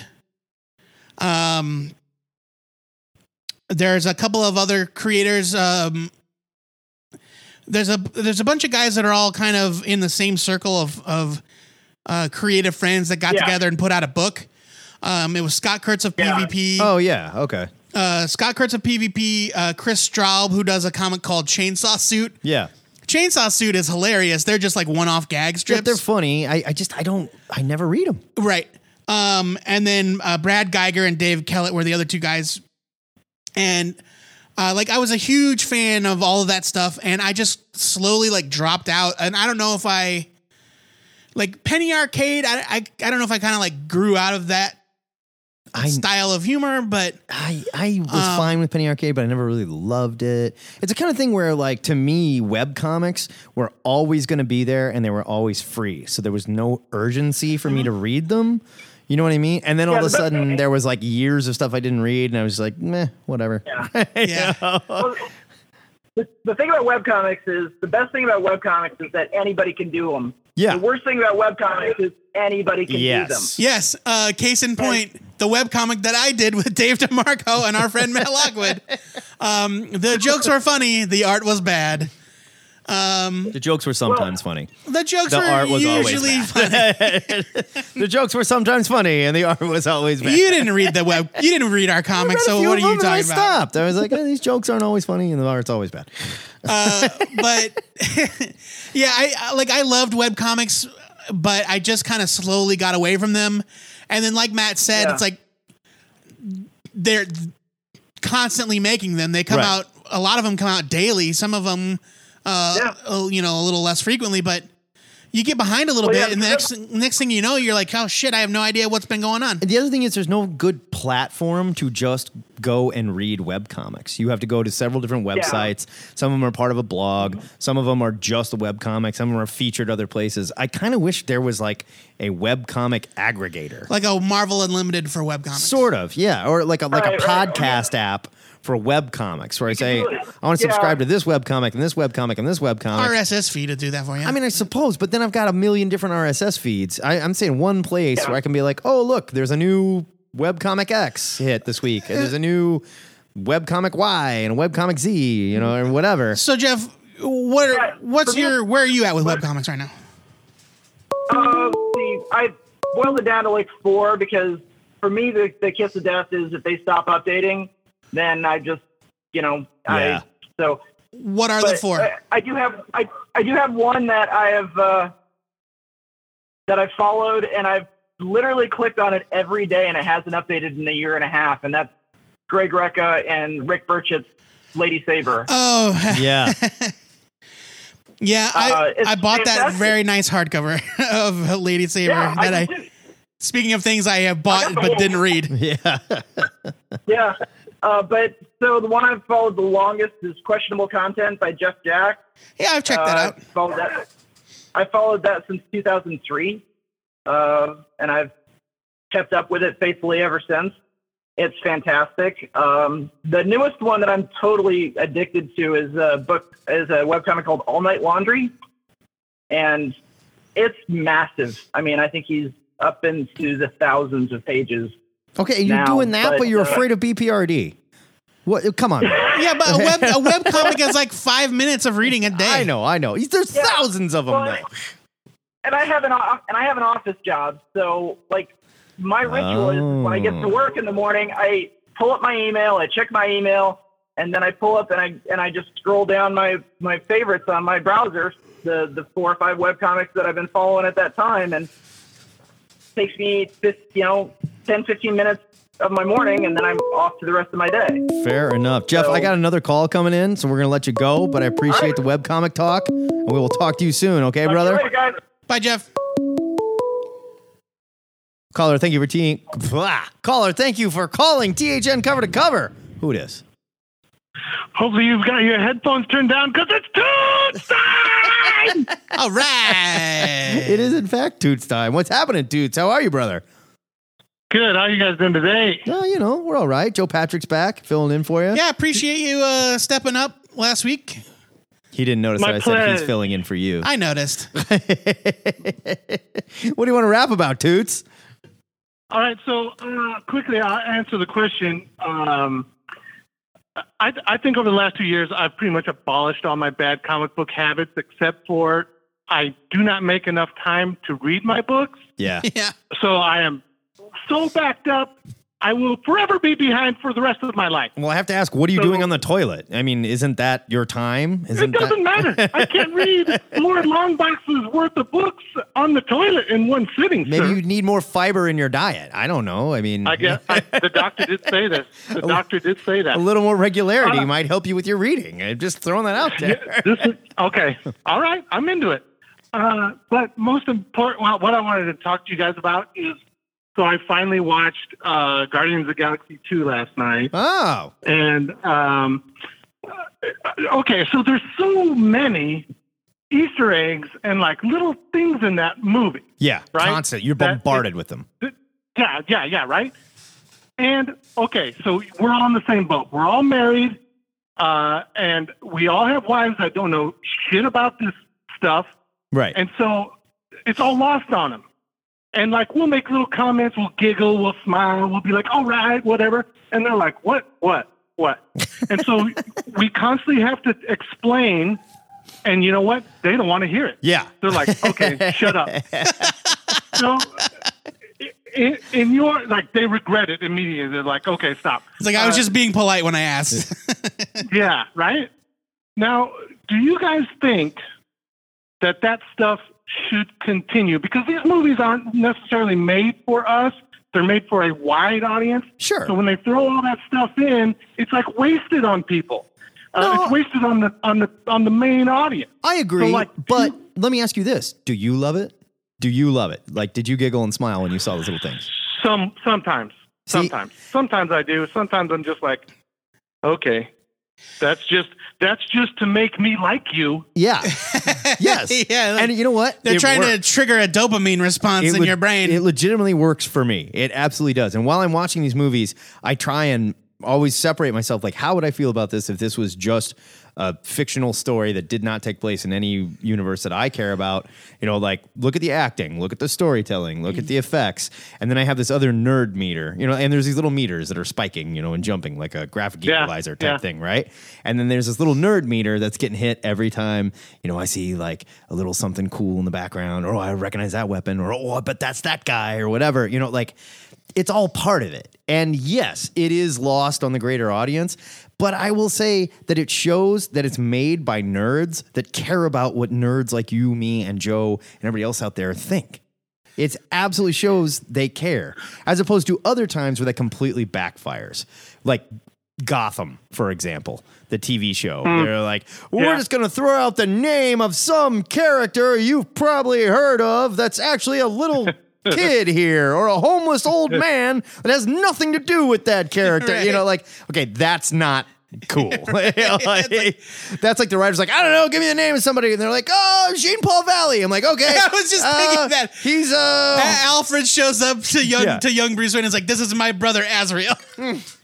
Totally. You know, like, what? You know? I mean, Jared, I guess where I'm at with it is that if I enjoy it, great. If other people around me don't necessarily get the reference, I don't so much mind as long as it doesn't ruin the enjoyment of the movie for them. Right. You know, if they can do this, if they can do this stuff, if they can try to play to multiple audiences while still having like an overall good experience for everybody. Yeah, that's a good thing. Then why not? Like, I think that it would be a bad thing if it was nothing but inside baseball. Right. You know, nothing but like deep continuity cuts. Right. Yeah. But do you feel that it also helped you keep your claim on it? Like, okay, so like, for example, Dungeons and Dragons is now everybody plays it. Like everybody. Right? Yeah, movie stars, mom and dad, doesn't matter who. It's cool again, baby. It's cool again. But I still wish it was my thing that I kept secret in the basement and my whole thing. So like, do you feel like those little things help you keep the claim that, hey, I'm the comic nerd. Yes. I know what this is. Absolutely. This is still mine. Absolutely. When I can look and be like, myself and maybe 3 other guys in this theater know what that sword is. That's a cool little feeling. You are in the nerd gang, you know? Like, you're not one of these other schmucks. You paid attention. You read the stuff. You sat on the toilet and you read those issues, you know? I try to be thankful that people are starting to come around and enjoy the things that I grew up enjoying. Yeah. Not that I do feel a sense of ownership or I feel proprietary about these things. And we've actually had this conversation and you don't like it, Jared, when I say stuff like, not my Superman. Right. You know? Hey, I said it when Cole Eternal came out and I kicked myself. I know. I saw that. I was like, that is not my Cole. But like, I do feel like I feel passionately about these stories and these characters. And like, I won't lie. Like, I've even been in movies with fellow nerds and been the only one to laugh at something that I noticed. Oh, yeah. And then I'm like, oh, shit. Like, that's too nerdy. Well, it's too nerdy. And on the opposite scale, like when you and I went and saw that remake of Conan with Jason Momoa, we both sat there and were like, what? Who is that supposed to be? That's that guy? You know, like, it's like it can backfire where like the real nerds are sitting there going, come on, you know, and the rest of the theater is like, look, I don't like this movie either, but I don't know why he's pissed about that, you know? Yeah. All right. Well, that was my observation, dudes. Thanks a lot. Thank you, buddy. For chatting it out with me. You bet. Not a problem, Enjoy buddy. your day. Always good to talk to you. Hey, yeah, dudes. Have a good one. We'll see you. All right. Bye. Not my woolly toots. Harvey Locust, call now. Yeah, you can call. The ringer's on, dude. He wanted to know if he missed the Defender stock. No, let's talk. Yeah, we're Defenders. ready. We're ready. We want to talk to somebody. I got a lot of complex feelings about Defenders because I did like it. Okay, here we go. Thank you for calling. Thank you for calling THN cover to cover. Caller, who dis? It's Kevin Coffee. Kevin Coffee. All right. Are your babies being tortured in the background? Yes. Okay, good.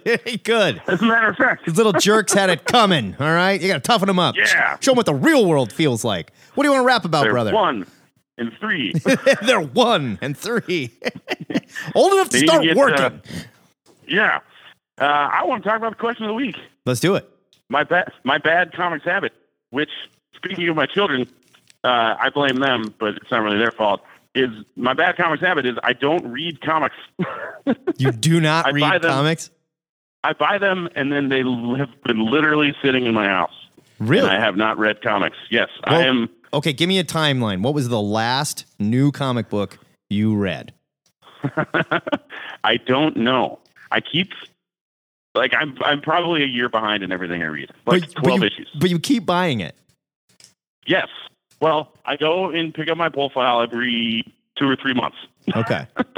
And just buy all the stuff, and I organize them into issue order. Okay. So that they're there for me. But like at least a year of Saga, at least a year of Teenage Mutant Ninja Turtles. Wow. I've just stopped buying X-Men because I don't like it, and I'm so far behind that I don't even care. How would you know, though? Fair point. What if something happened in the past year that was like right up Kevin It's Coffey's like, oh, alley? shit. Now I'll tell you. It No, hasn't happened. you're fine. Yeah. Also, Cyclops isn't back, so I'm good. Yeah. I mean, you got Teen Cyclops. Yeah, you got still little Cyclops running around doing his thing. Sure. That's not the real Cyclops. He's an imposter. I agree. So Kevin, is it just because of time, like you being a young father of two, or? That is part of it, and I think that's where it started because it's hard to, sit down and read a comic issue with a 3-year-old pawing at you and a baby that needs to be fed. But I think you also can at drug this them point, though, right? You can give them drugs that like put them to sleep. It's a little bit of whiskey. True. Or like just like lay them down and they'll be fine, right? What are they gonna pee? They'll be fine. They'll be fine. You just put down rubber sheets, it'll be cool. Sure. And then now though, I think I'm so far behind it's like intimidating. I'm like, God, I don't even know what happened to the last issue. I totally it's not get just that. Reading the issues that I missed, it's reading the 6 issues leading up to like my stop point, so that I have to go back and do that, and then catch up. And it's like, it's not one book I'm behind on. Sure. It's every book that I've been reading. So yeah. What are you gonna do? Something, Kevin, that I've like kind of forced myself to do just because of this show is that like I'll find myself in a situation where I really want to review a comic, but I haven't read the last 6 months worth. Right. And I used to like really force myself to get caught up, but it's just so hard to do that in a short amount of time when I'm prepping for each episode. Sure. So I've just said, you know what? Screw it. I'm going to jump in with the first issue of this next arc and call it good. And I've done that with a few books. And I got to be honest, like I find myself not really missing it. Yeah. Not that I don't want to go back eventually. Sure. I do something similar, but what I do is I make a decision and I'm like, okay, I know I need to catch up on Cave Carson. Like this weekend, I'm catching up on Cave Carson. It depends on if I'm 3 issues behind or 6 issues behind. You know what I mean? I think I'm 5 issues behind in Cave Carson. And I decided I've got them all this weekend. After I'm done with the show and all that crap, I'm reading Cave Carson. And next weekend, I'll catch up on something else. It was The Flash last weekend. Yeah. Totally great. I'm caught up. I love it. But seriously, Kevin, let's think about this intimidation, as you put it. How long does it take you to read 32 pages of comic book? Not that long. 8 minutes? And 10 minutes if you're slow, I mean, like, seriously. And really, dude. it's only 20 pages of And comic. you're sitting there. It's not like I'm like, Kevin, you get up and you run that 5K. No, I'm saying read a fucking comic book, dude. The comics cannot hurt you, Kevin. Yes. No. They can't hurt And you're right, Joe. Like, I need to, like, Teenage Mutant Ninja Turtles is honestly one of my favorite comics right now. But, like, I could totally get off with just reading the latest issue and figuring it out later. Saga, I think, is something that I probably need to go back and actually. You know what? I'm more continuity heavy. I'm like 3 years behind on Saga. Yeah. And I jumped in with that 25-cent issue from a couple months ago. I'm just like, screw it. I'm going to check it out. I'm going to see what's what. And I read it. And I'm not saying that like I kept reading, with the current issues, but like I wasn't super lost. That issue was designed to do that. Yeah, exactly. I would argue, yes, you do need to go through and read Saga monthly to really stay there. For a book like Saga, yes, but like a book like maybe Spider-Man. That issue was designed specifically for a guy like you to pick it up and go, oh shit, you know what? I do miss this. I'm going to go back and read all that. Right, but I'm saying like there are some books where it's like you can just jump in. Sure. Of course. Oh, yeah. If I wanted to pick up an Avengers book or something, I wouldn't be worried. Actually, right now, your head would probably spin if you picked up an Avengers book and you're like, what is going on here? Who the fuck are these people? I think the book has been rebooted twice since the last time I read the we had like 2 reboots in the last 8 months. It's ridiculous. Yeah. I can't even tell you who's on the team right now, honestly. Hercules. Really? Falcon. Hercules is there? Mm-hmm. Why am I not reading it? Is it still Mark Waid? The last time I read a bunch of books was like that was when Mark Waid came to town, and I talked to him for the World Herald, and I picked up a bunch of Mark Waid books because I was like, I have no idea what he's writing. Yeah. So I picked up all the stuff from Marvel, like Champions and Avengers, and I was like, I have no idea what is occurring. Yeah. Or who half these people are. I know. Most of them were little kids. Like, I'm sorry. No, Yeah. you can't be Avengers. You're kids. No. You Yeah. could be young Isn't there Avengers actually or used to something. be a rule about that? Yes. Like there was like an age limit or something. It's like, we're not going to put anyone in danger under the age of 18 because it's goddamn irresponsible. I talked about it. I talked about it 2 weeks ago. New Warriors #1. Marvel Boy showed up thinking he was hot shit. Yeah. Ready to join the Avengers, and Captain America was like, Go home. Go screw, kid. Yeah. Like, no. Go I home. believe the X-Men actually broke up because of this exact issue. Oh, yeah, because Fine, Cyclops wanted to train children to become a militia. Yeah, they're like, no, we're not doing it. What are we, Batman? No. You know? I think all the little kids are gone now. They're in the Champions. Oh, okay. Miles Morales, Ms. Yeah. Marvel. No, they are in the Champions. Yeah, and that's a good book. Yeah. It's a fun book. It's cute. I don't read it. I read the first 3 issues. I liked it. It wasn't enough for me to continue, but it's not written for me. You know? Sure, yeah. It's not for us. We're the old farts. Well, I mean, this is a completely separate discussion, but I've seen a lot of criticism about this online as well. I don't think Mark Waid is great at writing teens. No, it's not the best. So- It's not the best. He's good at writing stories Yes. and putting them in high Yes. stakes. Yeah. I will say that, but no, I don't know that he has the connection to the kids. if Yeah, you he's will, like you it's know? like Steve Buscemi in 30 Rock. Yeah. What's up? Hello, fellow teens. The narc. Kevin, thanks for your call, buddy. Get back to those Thanks kids, a lot, will fellas. ya? What you do, what my dad used to do when we were really young and we were hyper, he would make us, he would tell us, he would give us $1 for every loop we ran around our house. And then like when we got up to like 30 or 40, we were like, couldn't even count anymore. And we were borderline unconscious and he'd be like, all right, take a nap. I'm going to go count the money out and I'll get it to you. And then it'd be like, you did great. Here's $3, you know, or whatever. And your kids are napping like, for the next 2.5 hours. $3. Yeah. We're like, yeah. Or you just lie and be like, here's $100 and give you a 1, you know? Monster. That is genius, and I am so going to use that. Go for it. Go for it. Get them running right now. Thanks for your call, Kevin. Thanks, fellas. Have a good one. Talk to you later. Now, Harvey, now. Do it now, Harvey. Phone lines are open, Harv. Was there a call that we missed from Omaha that we can just call him? No, I don't. They both blinked at the same time, and then I answered one, and the other one just blinked out. So I don't know. And Google Hangouts is not. Hey, here we go. This has got to be Harv. Thank you for calling THN Cover to Cover. Caller, who dis? Hey, Aquaman superfan, Patrick. Patrick Kavanaugh. Yeah, I got a quick question for your wife. Okay. Is she coming to meet us at Dave's house, or is she meeting us at Faces? She's meeting you at the spa, so you ladies can all get a pedicure together, I think. Oh, we're going to be so beautiful. Yeah. I'm a little bit jealous, to You're be going to have honest. gorgeous piggy toes when you're done. We should tell everyone for the inside joke, they are celebrating, the world is celebrating. Today is occasional Dave guest DeMarco's host Dave birthday. DeMarco's 40th birthday. 40, which is a disgusting age. Dave speak from experience. Dave is not watching this video, so that I can tell you it's a secret. He's right here. He knows. We're getting him out of the house for reasons. You could pretend that he's not there so we don't get busted by his lovely wife. I mean, come on. I mean, he's not here. He knows nothing. Exactly. Yeah.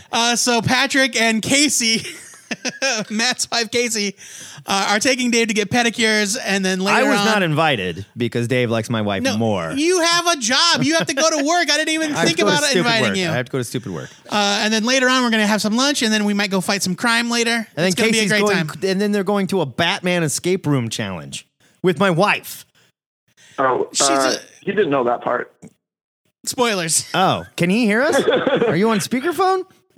No, I'm not on speakerphone, but you're talking really loud. Oh, well, whatever. I doubt he heard it. The point being is you dummies won't believe how quick she gets you out of there. It's crazy. She's excellent at trivia, All right. too. She's really good at this. Okay, good to know. All right, yeah, meet her at the spa. There we go. At the spa. Okay. All right. Thank you, dude. Patrick. Later. Later. So, everybody, if you'd like to call in and wish occasional co-host Dave DeMarco happy birthday, today's the day to do it. Harvey. For the love of God, Harvey, please waiting on call your call now. here, man. All we want to do is talk to you about I the need Defenders. to talk about the Defenders. Let's just jump back into our Defenders conversation while we're waiting for him to call. Okay. I felt like the main... Damn. All right. Hold on. Thank you for calling THN Cover to Cover. Caller, who dis? Chase Magnet, calling from Omaha. Chase Magnet, of course you're calling from Omaha. And the funny thing is, I think Harv called in right with him, and I was like, I think that's Harv. And so I cut him off and got Chase. Not that that's a bad thing. It's always good to talk to you, brother. What do you want to rap about? Well, first of all, Joe, glad to hear that you're back in fighting form. It's good to have you back. Thank you, sir. Thank you. And I'm going to apologize in advance because this is going to be a little bit of a bummer. Okay. But it's something I've basically been ignoring and just deciding not to talk about up until when John from Jersey called last week, and I heard that. Okay. So I want to talk about the Orca. All right. Oh, okay. Sure. Because I like the Orca's postcards. I like that he invites conversation, and even when he's brutally wrong, like saying that somehow Jason Aaron could ever compare to the god Walter Simonson. I really like how he presents his arguments. I think he brings a lot of fun to the show and presents good points, even when I don't agree with him, or especially when I don't agree with him. Fair enough. However, and I get it is a shtick. I'm not trying to ascribe personally or personal like negative motives to the Orca. Right. The misogynistic jokes, things like that, I think are a genuine problem. Okay. And like I said, I get it's a shtick. I get that it's the, oh, hey, look, you got this crazy racist uncle or like this old guy in your family that you can't say no to. And I think part of the problem is that we don't say no, or we don't point out, you know what, that's not an okay thing to say. That's not an okay joke to make, even if you're like, well, their heart's in the right place or they don't mean it. Right. I think that by making those excuses, that's how we wind up with a president who goes around announcing that he grabs women by their genitals. Oh, okay. I see where you're going there, but I also I have to point out every time this comes up, my wife does this too, and I'm like, sweetie, he didn't win the popular vote. You know, like, okay, but there was like a miracle of miracles that happened. That's beside the point. But that is beside the point. That's not the point. No, but I agree with what you're saying. Yes. Now, the sad part is 28% of the country thinks it's fine to grab women by the pussy. I guess I don't know. Blows my mind. Again, also not the point Chase is trying to make. But no, I hear you. I totally hear you. I don't disagree with what you're saying at all. And I agree. You said yourself, it is a shtick. And I do think that shtick is funny. And there's a reason why Joe and I don't talk like that, because we're not those people, you know, and neither is the Orca. We all know that, obviously. But you're right. If it does bother people, then maybe it's not okay. And maybe we need to acknowledge that that's not all right. I come from a school where comedy is comedy and there's nothing we can't joke about. And if we can't joke about it, then we should just cry about it full time. And that's how I deal with everything in my life. But, you know, on Matt, to that point, it's like jokes are jokes. I get it. But no, but there is a seriousness as well that you have to pay attention. We can't just brush everything off as, haha, that was funny. He said Heil Hitler. Calling a woman a coos in a funny voice is not a joke. Well, you didn't need to bring that back up. I'm just saying. I'm just pointing that out. Like that's not a joke. There's no punchline. Right. It's not right.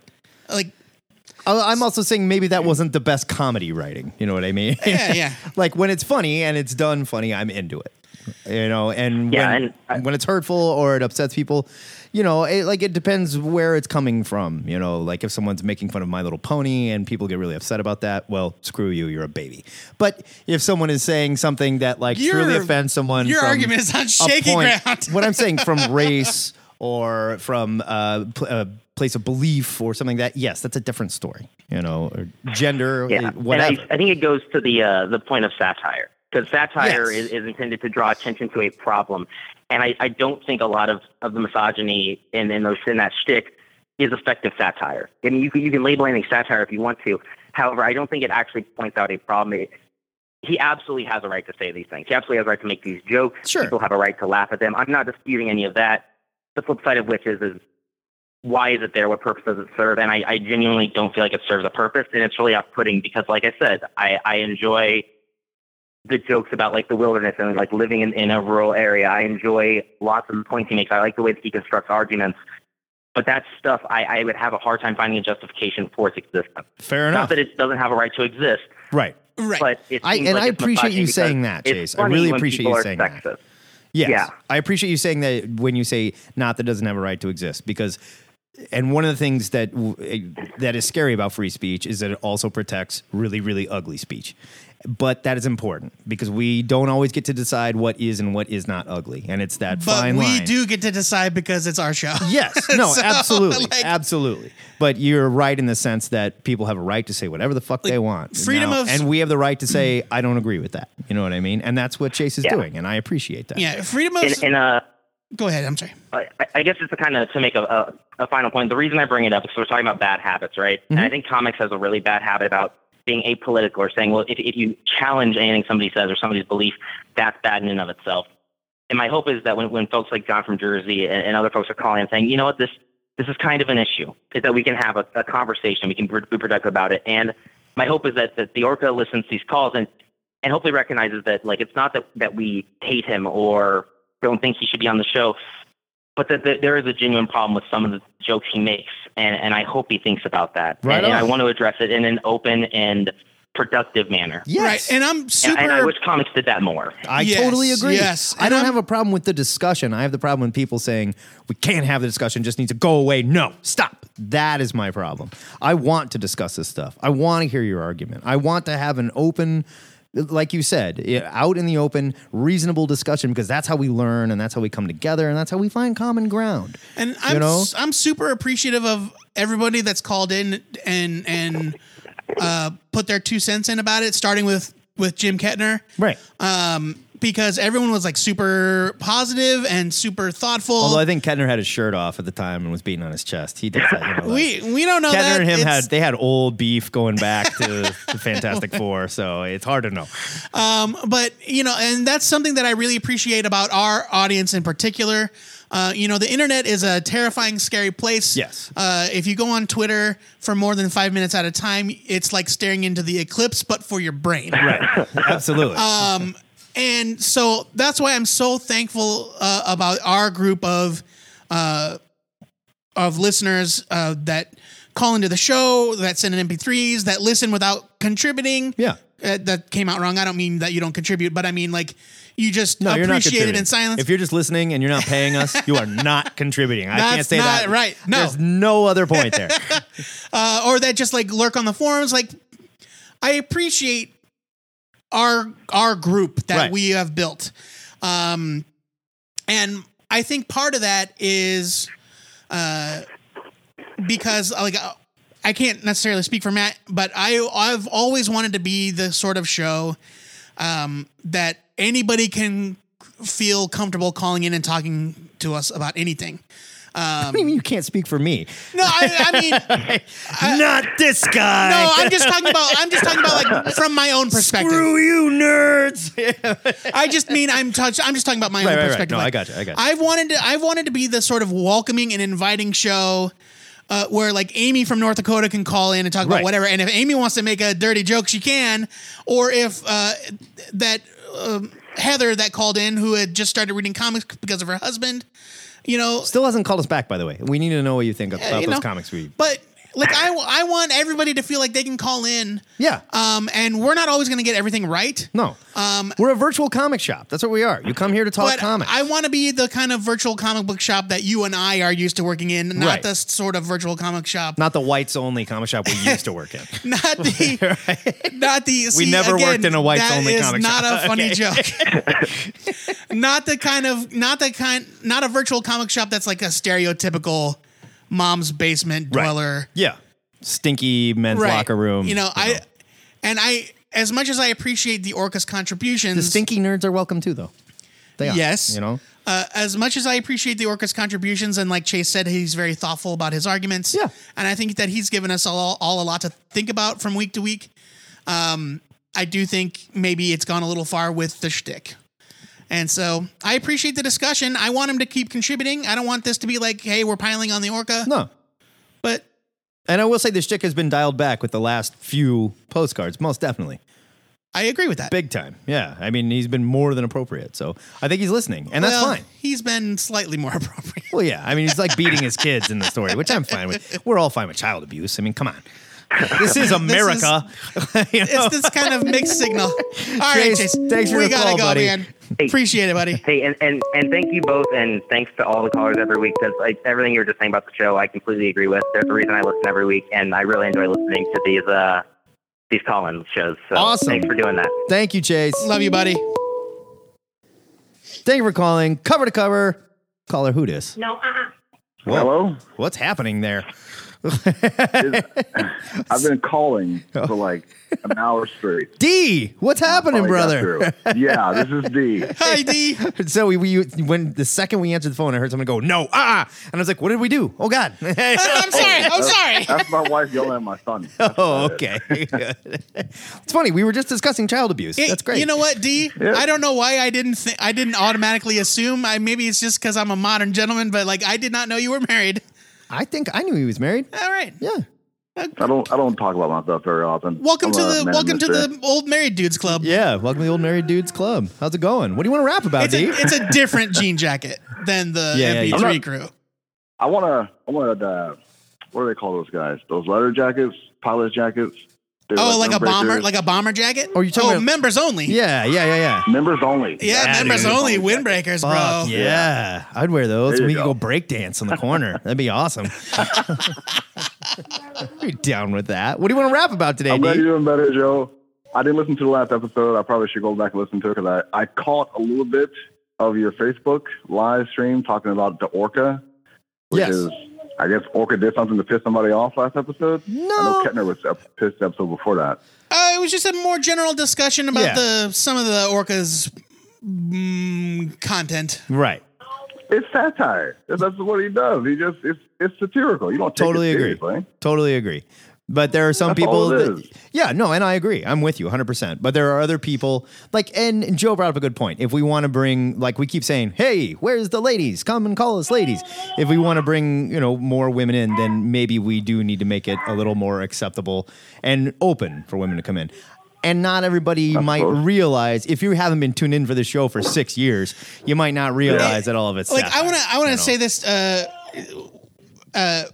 Matt and I have a long running relationship, and we're very used to making outrageous jokes to one another that obviously we know that we do not believe. Well, like in the comedy business, they call them green room jokes, and Right. they're jokes that comics tell to other comics that there's no You're right, like- way they could say on stage. Matt and I have You said know? things You to can't. each other that we will never repeat in public to And anybody. it's not because we're racist or Right, we're but psychopaths. it's it's because that shit is funny. Well, you and know? it is because like Yeah. and because we know each other and we're comfortable enough with our own relationship to be able to do that and know that the other person doesn't mean it. Right.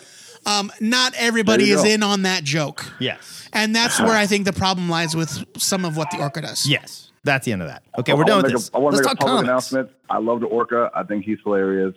I know like what he says is nothing more but just stupid, idiotic jokes, and they come off with a good delivery in his content. He's good at what he does. Totally with you. Totally with you, D. But I wanted to talk to you guys about a book I'm reading currently. I got maybe 3 more chapters left of it. I'm not sure if you guys read it or not. Okay. It's called Ready Player One. We did. We reviewed it. No. Ready Player One is a novel. Oh. Yeah. So wasn't there a comic adaptation of it? No. It's a novel. It's a novel. Okay, I have not Making a read it. movie out of it. I don't know anything about it. Steven Spielberg is making a movie out of it. This book is a hallmark to nerds, and I love every page of this book. Joe's making a face. He doesn't love it. It's okay. Go on, D. No, go on. Yeah, I'll chime in when D is done. I'll chime in when D is done. Go ahead. It's just, I'm reading this book, and it's like a throw to everything 80s, 90s, and current in nerddom. And it's just, when I read this thing, I tell myself I could have wrote this, but it looks, it brings my imagination out. It just gives me such like glee and joy reading this thing. It's like an epic little scavenger hunt. I don't want to like tell like much of the story, but it's pretty much like this video game creator creates this video game in this dystopian type world. It's a VR game. Everyone can go in and create avatars, do just about whatever they please. The creator dies. When he dies, he has to scavenger hunt of $240 billion if you find the answer to all these clues. My son likes it too. He's been reading it also. So but yeah, that's the story. Yeah, and they're making a big budget Steven Spielberg movie about it, and the trailer came out at Comic-Con. And it's very flashy and it looks cool. And yeah, D is right. It is a nonstop. It's a nonstop stream of pop culture references. Right. So what's your problem? Specifically engineered to key into the brain of a gentleman our age. Oh. And to me, it It's just for us. yes. But it was written by the CIA. And, That's what they're programming you, D. They've got you. No, like to me, it was just well. There are a couple of reasons. Fucking man has got you. Again. Not again. He made me have kids. Now I'm reading this I book. told myself There you never go. again. You got married, you bought into the American ideal, and now you're seeing Ready Player One, you know? So like I got the audiobook version, which is narrated by Will Wheaton. Will Oh, Wheaton. really? That's Will how I'm Wheaton? reading it also. I hate Will Wheaton. You hate Will Wheaton? Yeah, I do. I'm not the biggest fan of Wheaton either, but it's still worth like giving the book a go ahead. Yeah. I don't know. I have a soft spot for him. And like, I think he's adorable. Okay, I mean, that's fine. Like maybe like having Will Wheaton show up in things or whatever is one thing. He's not like Kevin Smith or But anything. I he's don't not- like listen. I do not like listening to Will Wheaton talk at length. And Good God. yeah, and it was just like smarmy nerd dude reading nerd things. Oh, okay. And it's just okay. like I got like 3 chapters It into comes that off as book. like trite. Right, and also manipulative. Like, yeah, I hopped into my DeLorean and I drove to Pac-Man Town and I punched Mega Man in the face. If you kept reading the book, there's like 3 or 4 references to Will Wheaton inside the book. Yeah, just to give right. you a heads up. And so like it was like the perfect storm of things that I absolutely did not want to experience. Okay. That's That's not the book's fault. Yeah, and that was the audio Well, book. to be fair, yeah, that's that was Will the Wheaton's audio fault. book. You're right. Fuck Will Wheaton. Yeah, fuck Will Wheaton. Wheaton, get the fuck out of here. We don't like you. No, I like Wheaton. I really do. But I don't mind Wheaton. He was kind of annoying, but I don't mind him. Yeah, I mean, he's just kind of a famous dork, right? That's like but his I job. think he's just kind of a He's like smarmy a douchebag. downgraded Chris Heinworth. Yeah. Yeah. Oh, Chris Hardwick. That's it. He's not as Chris good looking Hardwick, and yeah. not quite as funny. The difference to me, but There you go. That's the it. difference to That's me what he is. between Will Wheaton and Chris Hardwick is that Chris Hardwick seems sincere and genuine and joyful Yeah. about enjoying these Disagree. things, and Will Wheaton is like Kind of a troll. kind of a troll, He's right? kind of a He troll. seems like kind of a troll. I don't mind that, but yeah, he's kind of Yeah. a troll. Definitely. And it's only a matter of funny, time I before he can't ends up on that stand Chris fucking Hardwick. AMC Comic Book Men show. Yeah, and right. then the circle is complete. You know, like, yeah. God. I'm like, look, And then him and Kevin Smith can hold hands and walk into the Jersey Shore. You know, like, it's- And have long it's all conversations personal about preference. I get it. D, we got another call coming in. Thank you for calling. Always good to hear from you, buddy. Yeah. Kiss your There you wife go. and smack that kid for me, will you? Tell him Uncle Matt says hello. Yeah. Sure thing. I'll give him a 3 or 4 tonight for you. All right, we'll talk to you Bye, later. D. Thank you for calling THN cover to cover. Caller, who dis? This is Shonix. Shonix. What's happening, buddy? Why you guys talk about that Chris guy on your show? Chris Hardwick? Yes, boss. Just stop. You don't like Hardwick? I like Chris Hardwick. Stop. Look, I'm with you. Stop. I hated him and hated him and hated the hell out of him for a long time. No. And he won me No. over with At Midnight. That is where he won me over. Right. I think he's just a fun-loving dude that it happened to. He's a nice guy. He happened to luck out. Like, Yeah. like so. Chris Hardwick. Okay, No. hold on. Shonix, Okay. defend. Let's No. hear it. Let's hear it. It's all No, right, he doesn't though. want to defend. But- He's like no, he's but mad about no, it. It's been a weird show so far. I've been enjoying it. It's been up and down. It's been a little bit crazy. Some more Orca talk. He keeps showing up every weekend, which is kind of cool. Yeah. I'm not going to weigh in on that because I weighed in on the old episodes. Fair enough. Yeah. My worst habit, though, guys. Oh, look at that. Subject I was change. downstairs. I was downstairs today. There's a long box that I have that's not bagged and board. That's a bad And habit. That is a bad habit. Like I have my collection. I have like 2 collections. Well, there's like 7 because I haven't combined my previous one and then the one that I gained later. So like everything's kind of collected and bagged and board, but there's this one box. And what I did today, I pulled a big chunk and I'm going to give it to a friend and she's going to use it for some craft project. So Good. It's kind of working. That's So, good. I mean, we both agree that comic books are frail and they have to be taken care of, right? Yeah. Okay, now let me ask you a question. Yes. At one point in your life, you had a grandmother, right? I don't know if she's still around or not. That's not the point. The point is, when grandmothers get older, it's kind of hard for them to walk, and sometimes they have a cane, sometimes they have a walker. Would you take that cane or that walker away from your grandmother and just leave her standing there? No. You would say, Grandma, I love you. You need this. Here's your walker. Here's your cane. Your comic books need bags and boards. So they need them. Right. I'm It sorry. is bad for them not to have them. They will fall over. They will crinkle. Their spine will roll. They'll bend. All kinds of terrible shit. You should have saw the front grouping I pulled out of there. It was all like leaning to one side, and it my heart just like That's it awful. fell a little bit. That's awful. And so they're all stacked nice and neat now. I'm kind of working on them, and I'll get them taken care of. But good. Yeah, they're in triage right now, so we're working on them. Triage. And the ones that aren't going to make it and get cut up for an art project. I love it. Right. Or donated, or Sure. it's free comic book days on the horizon always. So give them to your shop. They can sell them as quarter books, whatever. It's what you got to do. Sure. Spread the love. There you go. Yeah. That's sweet. That's sweet. I'm sorry I yelled at you. I just No. I get passionate. Hey, anybody watching The Tick though? Yes. I'm 3 episodes in. I am also 3 episodes in. It's wonderful. It's so good. It's wonderful. Not to get too spoilery, but like I thought for a minute there that they were really gonna say that Arthur was just crazy. Yeah.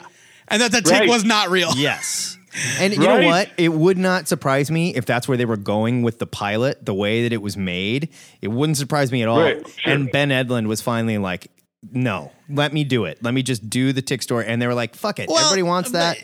It was totally written that way. It was all spelled out. Even the costume was different and shit. And then they make a joke about it. Yeah, but like in if the you first episode, it's like, you look different. You look real. But if you no, because like if you watched, I rewatched the pilot. And like the Tick shows up without Arthur and throws a bunch of guys around on the dock. Right. And then they reference it later, like Arthur was nowhere near there. That was the first. That wasn't the pilot though. That was the second episode. No, that was the first episode. That was the pilot episode. But they don't mention that he was wearing that ugly suit. And it looked terrible. And he's walking and he's taking on all those guys.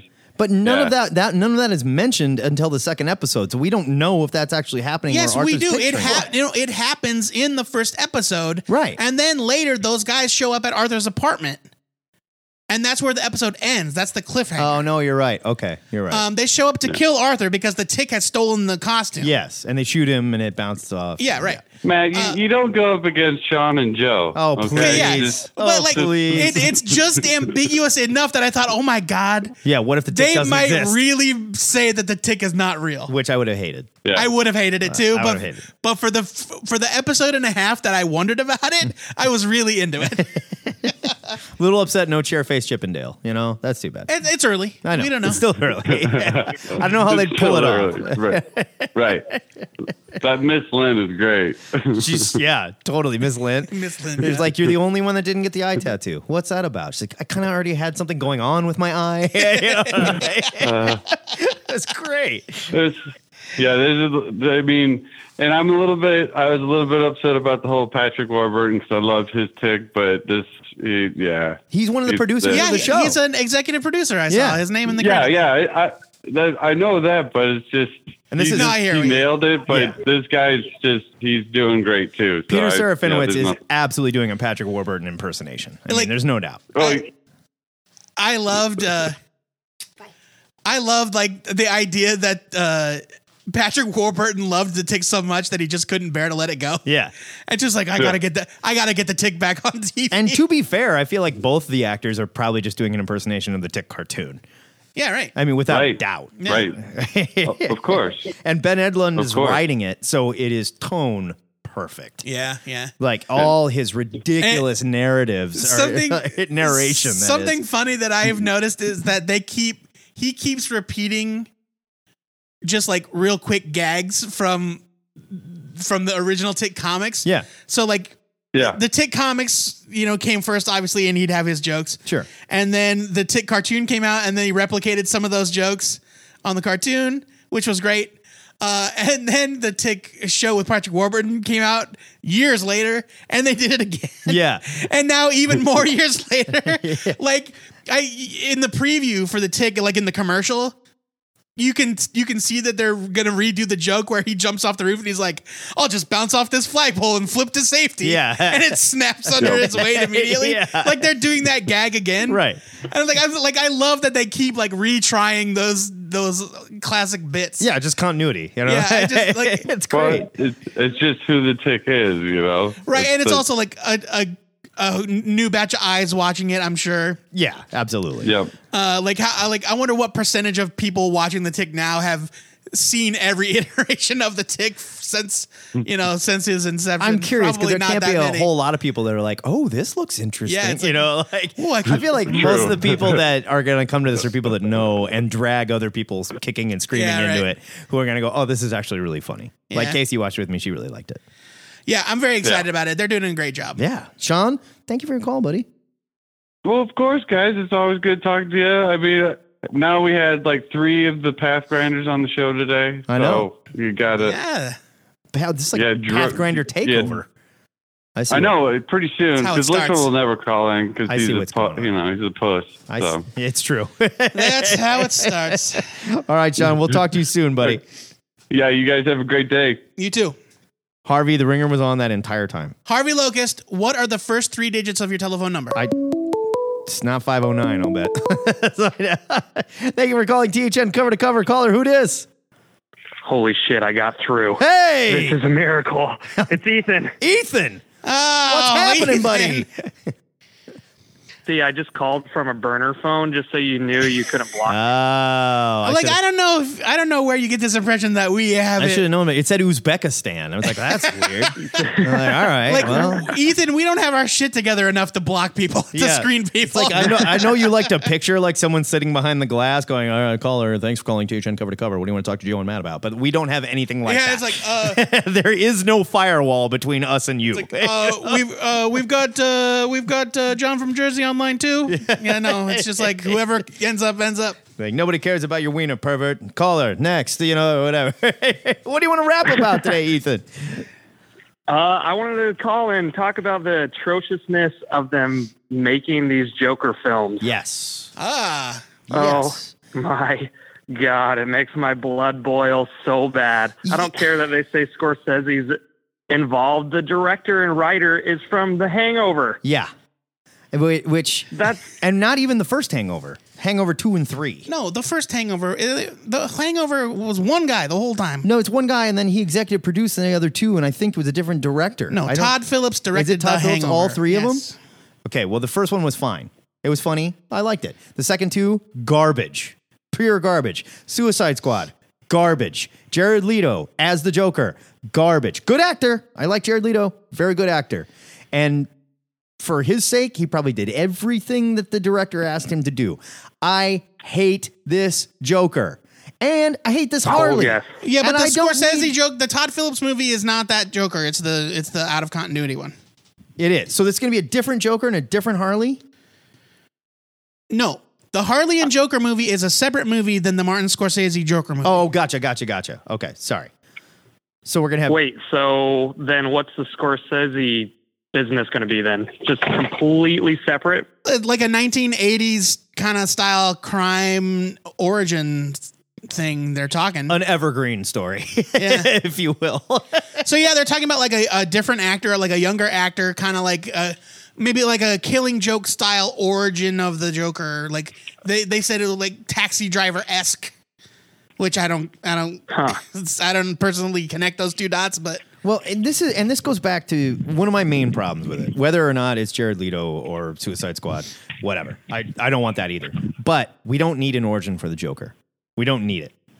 It's the same way, like not at all. When we got the remake of the Halloween and the remake of Friday the 13th, the remake of Nightmare on Elm Street. The first thing they try and do. What about H2O though? Halloween 20 years later. That was terrible. The first thing they try and do is like, here is your definitive new origin of a character that we don't fucking need. I don't ever want to see the origin of the Joker. No, we don't need to. As far as I'm concerned, the Joker is a mystery that is born from chaos, and there's all these different stories of who he could be. Give me the Red Hood part of it, where like he's just some guy, sure, that's under a mask with a gang, right? And you don't know who he is before the Red Hood, and he jumps into the vat, and then he's the Joker. I don't Sure. need anything before that. That's fine. Yeah, I don't need to see, oh, he's a car salesman and his wife had an affair and he lost his job and he's so mad he went crazy. No, fuck that. Yeah, I didn't need. And obviously, you would have Batman in the film, which I don't know even if that would be a good idea. But Yeah. as negative as we could be about this,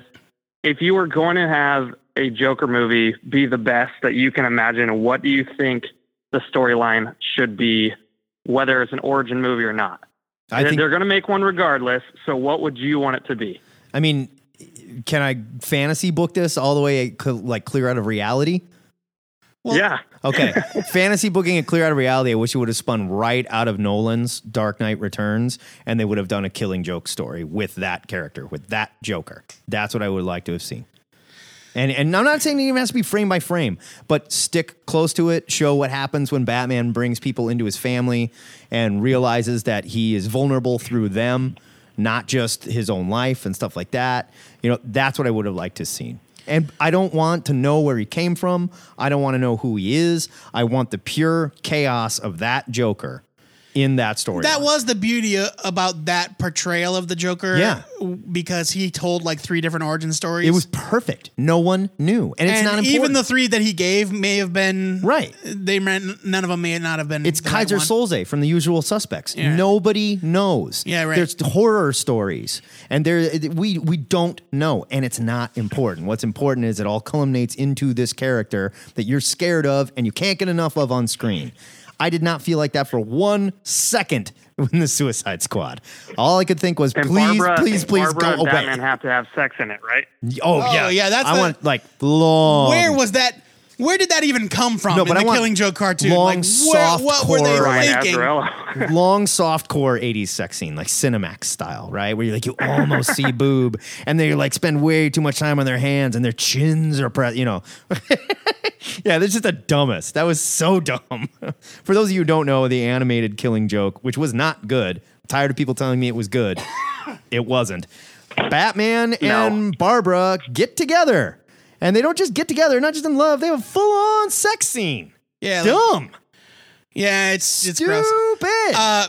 Ethan, this is the portion of the show where I will prove Matt wrong, and he will edit it out in the finished version. But you get to hear it so that you know it happened. What's that? Todd Phillips directed all 3 Hangover movies. Fine. There we go. Regardless, I don't want him directing a Joker movie. Yeah. I don't need to see a funny slapstick Joker and Harley movie spinning out of Suicide Squad at all. If I were to make my own fantasy Joker movie, I would say give me an origin story of the Joker's relationship with Batman. Not like where the Joker came from, but how the Joker ended up entangled with Batman when they were both getting started. Sure. Like that is nice. Kind of like was that what was that book, The Man Who Laughs? Was that kind of The Man Who Laughs, was sort of like that, right? Yeah, that would be perfect. That adaptation would be great. Like a year 1, like a Joker year 1. Yeah. Like he's already the Joker. Mm-hmm. Where do we go from the point he comes out of the lake of acid? And don't over-explain it. That's the worst part of these movies. Freddy Krueger, they turns out he was innocent. Turns out he didn't do it, and they killed him wrongly. And then he comes back as a vengeful spirit. That's the remake. No, in the original one, he was a child murderer. Right. He was a very bad guy. In the Nightmare on Elm Street remake, Freddy Krueger is totally justified in everything he does. Totally. And like in the Halloween remake, Michael Myers was like, oh, he was like a Columbine kid. He was ugly and he didn't fit in and he had weird hair and his mom was a slut and his sister was a slut. Stop it. Michael Myers was scary because he was a kid like you and me, and one day murdered his sister for no reason whatsoever. Psychopath could happen to you, could happen to me, could happen to your kid next door. That's why it's scary. We don't know. I don't need the wool pulled away from the Joker, and that's what they're going to try and do, and I hate it. Well, I feel your pain. I feel your pain, guys. I wish we could have Thanks a lot, Ethan. I wish we could have had a heated argument, all right? This is why we screen your phone calls. Thank you for your call, I'm brother. keeping this burner strategy up. You guys never know when I'm coming. I know. Next week, we're like, a caller from Tibet. We've got to take this. Wow. Yeah. All right, Joe. Well, I'm happy you're live. Thanks, buddy. I'll talk to you guys next week. See you later. Sounds good, brother. All right, turn off the ringer. Oh my God. This Harvey, this better be you. I'm extending our call time. This better be you. Thank you for calling THN cover to cover. This better be Harvey Locust. It is. It's Harvey Yes! We did it! Where's my tickets? Our final call of the day. Thanks for calling Sweet 98. Who's this? Oh. Let's talk about the Defenders, Harv. Calling from the tarmac. Are you getting ready? I call in talk Defenders. Let's talk about the Defenders. What'd you think? I liked it a lot. Did you? I have to come out and rightfully say that I liked Iron Fist. Really? And not a lot of people say that. So wow. No, not a lot of people say that. That's my opinion. You're welcome to it, but I think you're the only one. You know, hey, what can I say? I mean, I don't know much about Iron Fist, the comic book character, other than the few, like him showing up in like big events, you know, like I know he was like a big deal, like part of the trying to protect us from the Phoenix Force back in the AVX days. Oh boy. Yes. And he's wearing all white. Yeah. Yeah. And I still hate the white costume. I didn't hate it. I thought it was kind of neat. And there was a reason why it was there. My Iron Fist is green and yellow. Oh, listen to you. And a lot of people are saying that he's that, you know, they're like, just he's bad. He's a bad Iron Fist. He's a bad Iron Fist. And to me, that's part of the story. He's supposed to be a bad Iron Fist. They did make that part of the story. That's true. Yeah, they did address the fact that he was such a fuck up was part of the story. And they also addressed like he's been removed from society, so he's kind of a weirdo and stuff like that. I get it. And I hear what you're saying. And you're not the only one to say this. My buddy Chaz, he liked Iron Fist as well. And he liked it because he took it from that point of view. Like, yeah, the guy's kind of a weirdo. He's been gone for so long, been being beat on by mystic monks. He's not totally normal, but he's also not insane. You know what I mean? But like he's very childish. He is childish, but he didn't come out of there crazy. He didn't come out of there thinking everyone's going to be like, yay, the Immortal Iron Fist is here. We all know who the Immortal Iron Fist is, right? Yay! No, but he struts around like that. I think Ketnerd was saying something about how he keeps calling himself the Iron Fist. Yeah. And to me, that always came off as him kind of having to remind himself and to be like, and also going back to the only thing he knows is his training. Sure. That he's supposed to be this all-important figure. He's also from a secret, mystic kung fu city, okay? The key word in that sentence being secret. And the first thing he does is tell everyone, I'm from Kunlun, a mystic city. Now, hold on now. I don't know why it's a secret. Just because it's mystical and they were keeping it quiet to protect it and stuff like that because they have enemies and all that. He totally addresses that. And they go into they were all killed because of you. You got them killed when you left and they found out where the city was and everything like that. Yeah, the guy has a huge fucking mouth and basically drew a map for anyone that wanted to listen. Like, I want to go back to the point about him being childish. Like, I get that he was removed from human society. Right. But, like, he didn't go into suspended animation and just wake up an adult. No, and he also didn't... still lived those years. Why wasn't he acting more like a Zen monk? Right. He also didn't go underwater and come up too fast, you know, or something where he got the bends and his brain, and his brain's not working, you know. But don't forget, though there was, you know, we did have scenes where it showed his time in Kunlun. Those guys were just beating the shit out of him. See, and I didn't like constantly. that. I didn't like that either. You know, isn't getting smacked with bamboo reeds like a time-honored that is one of the training regimen? That is one of the 36 chambers. Yes, but there's several others, you know. This just looked like they're like, all right, time for your training. It kind of reminded me of the Nolan Batman. To an extent. You know? To an extent. You know, the way he was... But don't you agree that Batman came out of his training acting like a ninja and Iron Fist came out of his training acting like a stupid kid that can't even beat up a common street thug with a handgun? He's like, oh no, I'm a master of Kung Fu. Stop. You know? Let me hit you with my head with a yellow That's the other complaint a lot of people have was the Kung Fu in it. And I personally am, I like Crouching Tiger kind of Kung Fu as compared to Ong Bak kind of Kung Fu. Sure. I like both for different reasons. And what he's addressing is wire work, where a person is obviously flying through the air, doing things that are absolutely not possible. And Ong Bak is more like a kickboxing film, where it's just punishment. It's two people beating the hell out of each other. And I like both for different reasons. I would argue, which I think is the contrast between Daredevil and Iron Fist. I agree, and I wish that I would have seen more of that. I want to see Daredevil going down the hallway, beating the crap out of dudes, and then those dudes getting up and him having to do it again in this very violent struggle. Iron Fist, I agree, should fly in, should spin around, should knock people through, walls and crap like that. He should be full on Crouching Tiger, Hidden Dragon. They're not doing that. They're going halfway with it. It's like every once in a while he'll jump up and do something kind of cool, but the rest of the time he's just struggling in a one-on-one fight with some dude that Daredevil wins in 30 seconds. I think they're holding him back story-wise, big time, intentionally. Well, maybe because even wasn't it Elektra who told him in the Defenders that he doesn't even realize how powerful he actually could be if he did actually know how to, concentrate his chi. Right. Yeah. He's not using it to its full potential. Or if he got some sleep and stopped screaming all night or something. I think I think right now he is at a power level of like maybe 3, and he can easily turn it up to an 8 if he can get there. I suppose, and I don't mean to keep telling you no or you're wrong. I suppose I see what you're saying, but I also feel like dude came out of this training. He beat the dragon of Kunlun. Okay, he went there. He beat the dragon. He is the immortal Iron Fist. You're not starting at 3 at that point. If you went in at 1. You didn't get up to 3 and master everything. If you got up to 9.5, if you went in with an energy projection of 1, like Aunt May, shut up! Don't start this again. I'm just saying, you beat the dragon of Kunlun and you become the immortal Iron Fist. You're at least a 9.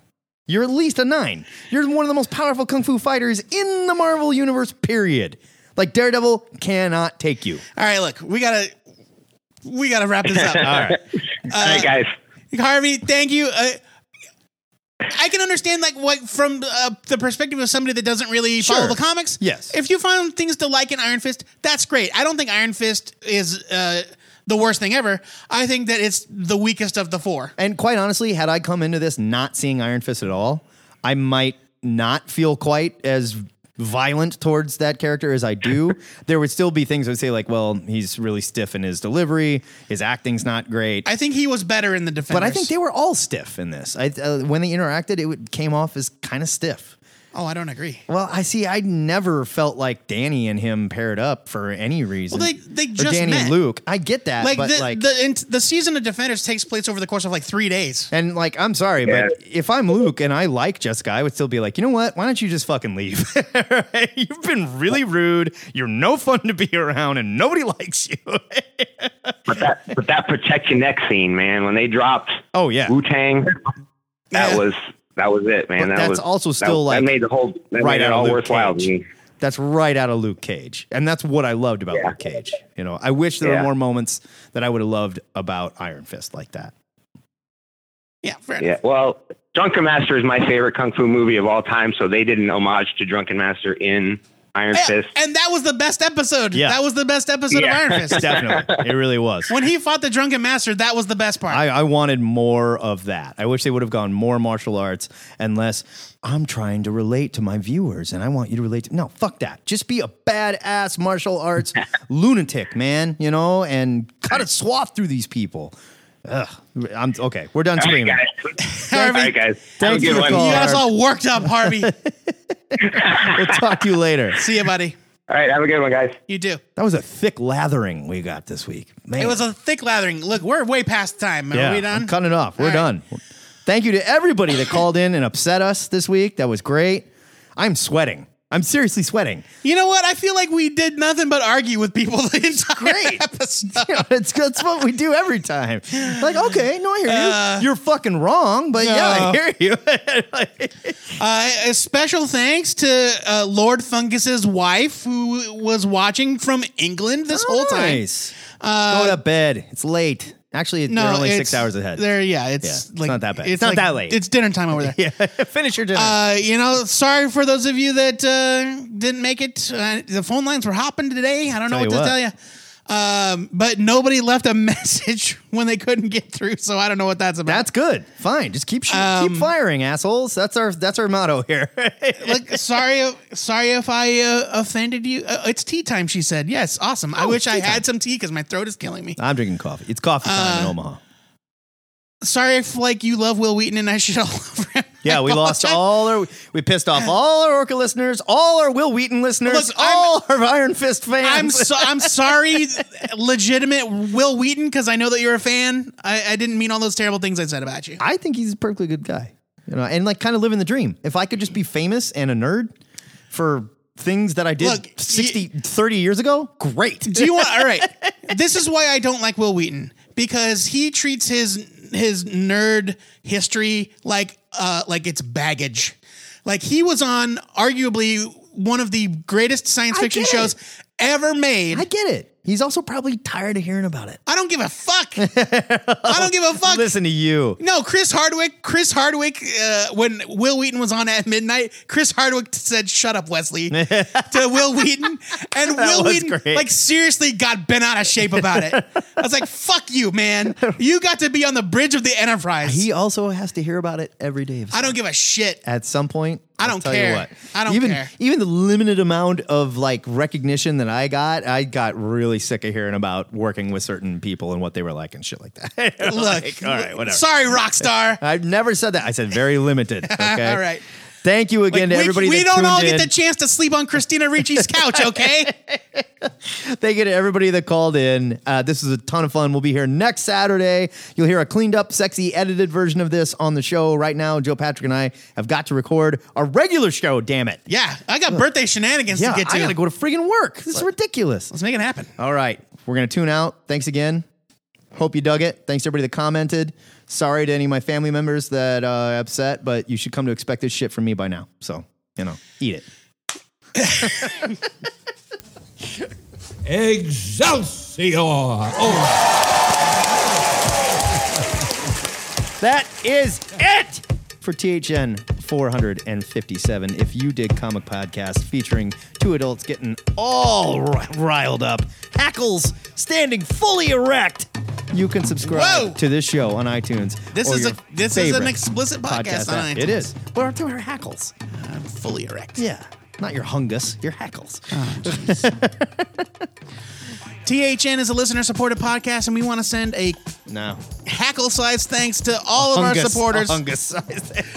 Especially our newest patron, Ryan Forrest, who does not understand the lawyer-client relationship at all. Oh, please. We're supposed to pay him. If the Trump organization doesn't pay attention to it, why should he? Come on. Thank you also to everyone that supports the show on PayPal and Patreon. Without you nerds, we wouldn't have been able to afford the spider fluid we're using for hurricane preparations. Yeah, it's excellent for damming up caverns. Listen, it only lasts an hour. Oh, shit. Oh, shit. I hadn't thought of that. Before we go, and we got to go pretty quick here, otherwise we're going to have a mess. Our weekly shout-out goes to our friend of the show and comics therapy co-host, Andrea Shockling, who will be making her professional comics debut in the Mine. Oh, okay, not the Mine. Mine. Yeah. That's mine. Right. Gotcha. A comics collection to benefit Planned Parenthood. Andrea will be illustrating a story by Mindy Newell, the first woman to ever write Wonder Woman? How Really? cool is that? Yeah. I didn't know that. Yeah, Mindy Newell, the first woman to ever write Wonder Woman in comics. Wow. Andrea is drawing a story that she wrote for That's this comics kick anthology. ass. Yeah. Word to you, Andrea. The project is on Kickstarter now. We'll have a link to it in our show notes. Apparently, there's going to be a bunch of links in the show notes this week. Yeah, I hope I remember everything. So go check them out. If nothing else, we'll have them, it'll be in the forums. You can go there and always find it there. Yeah.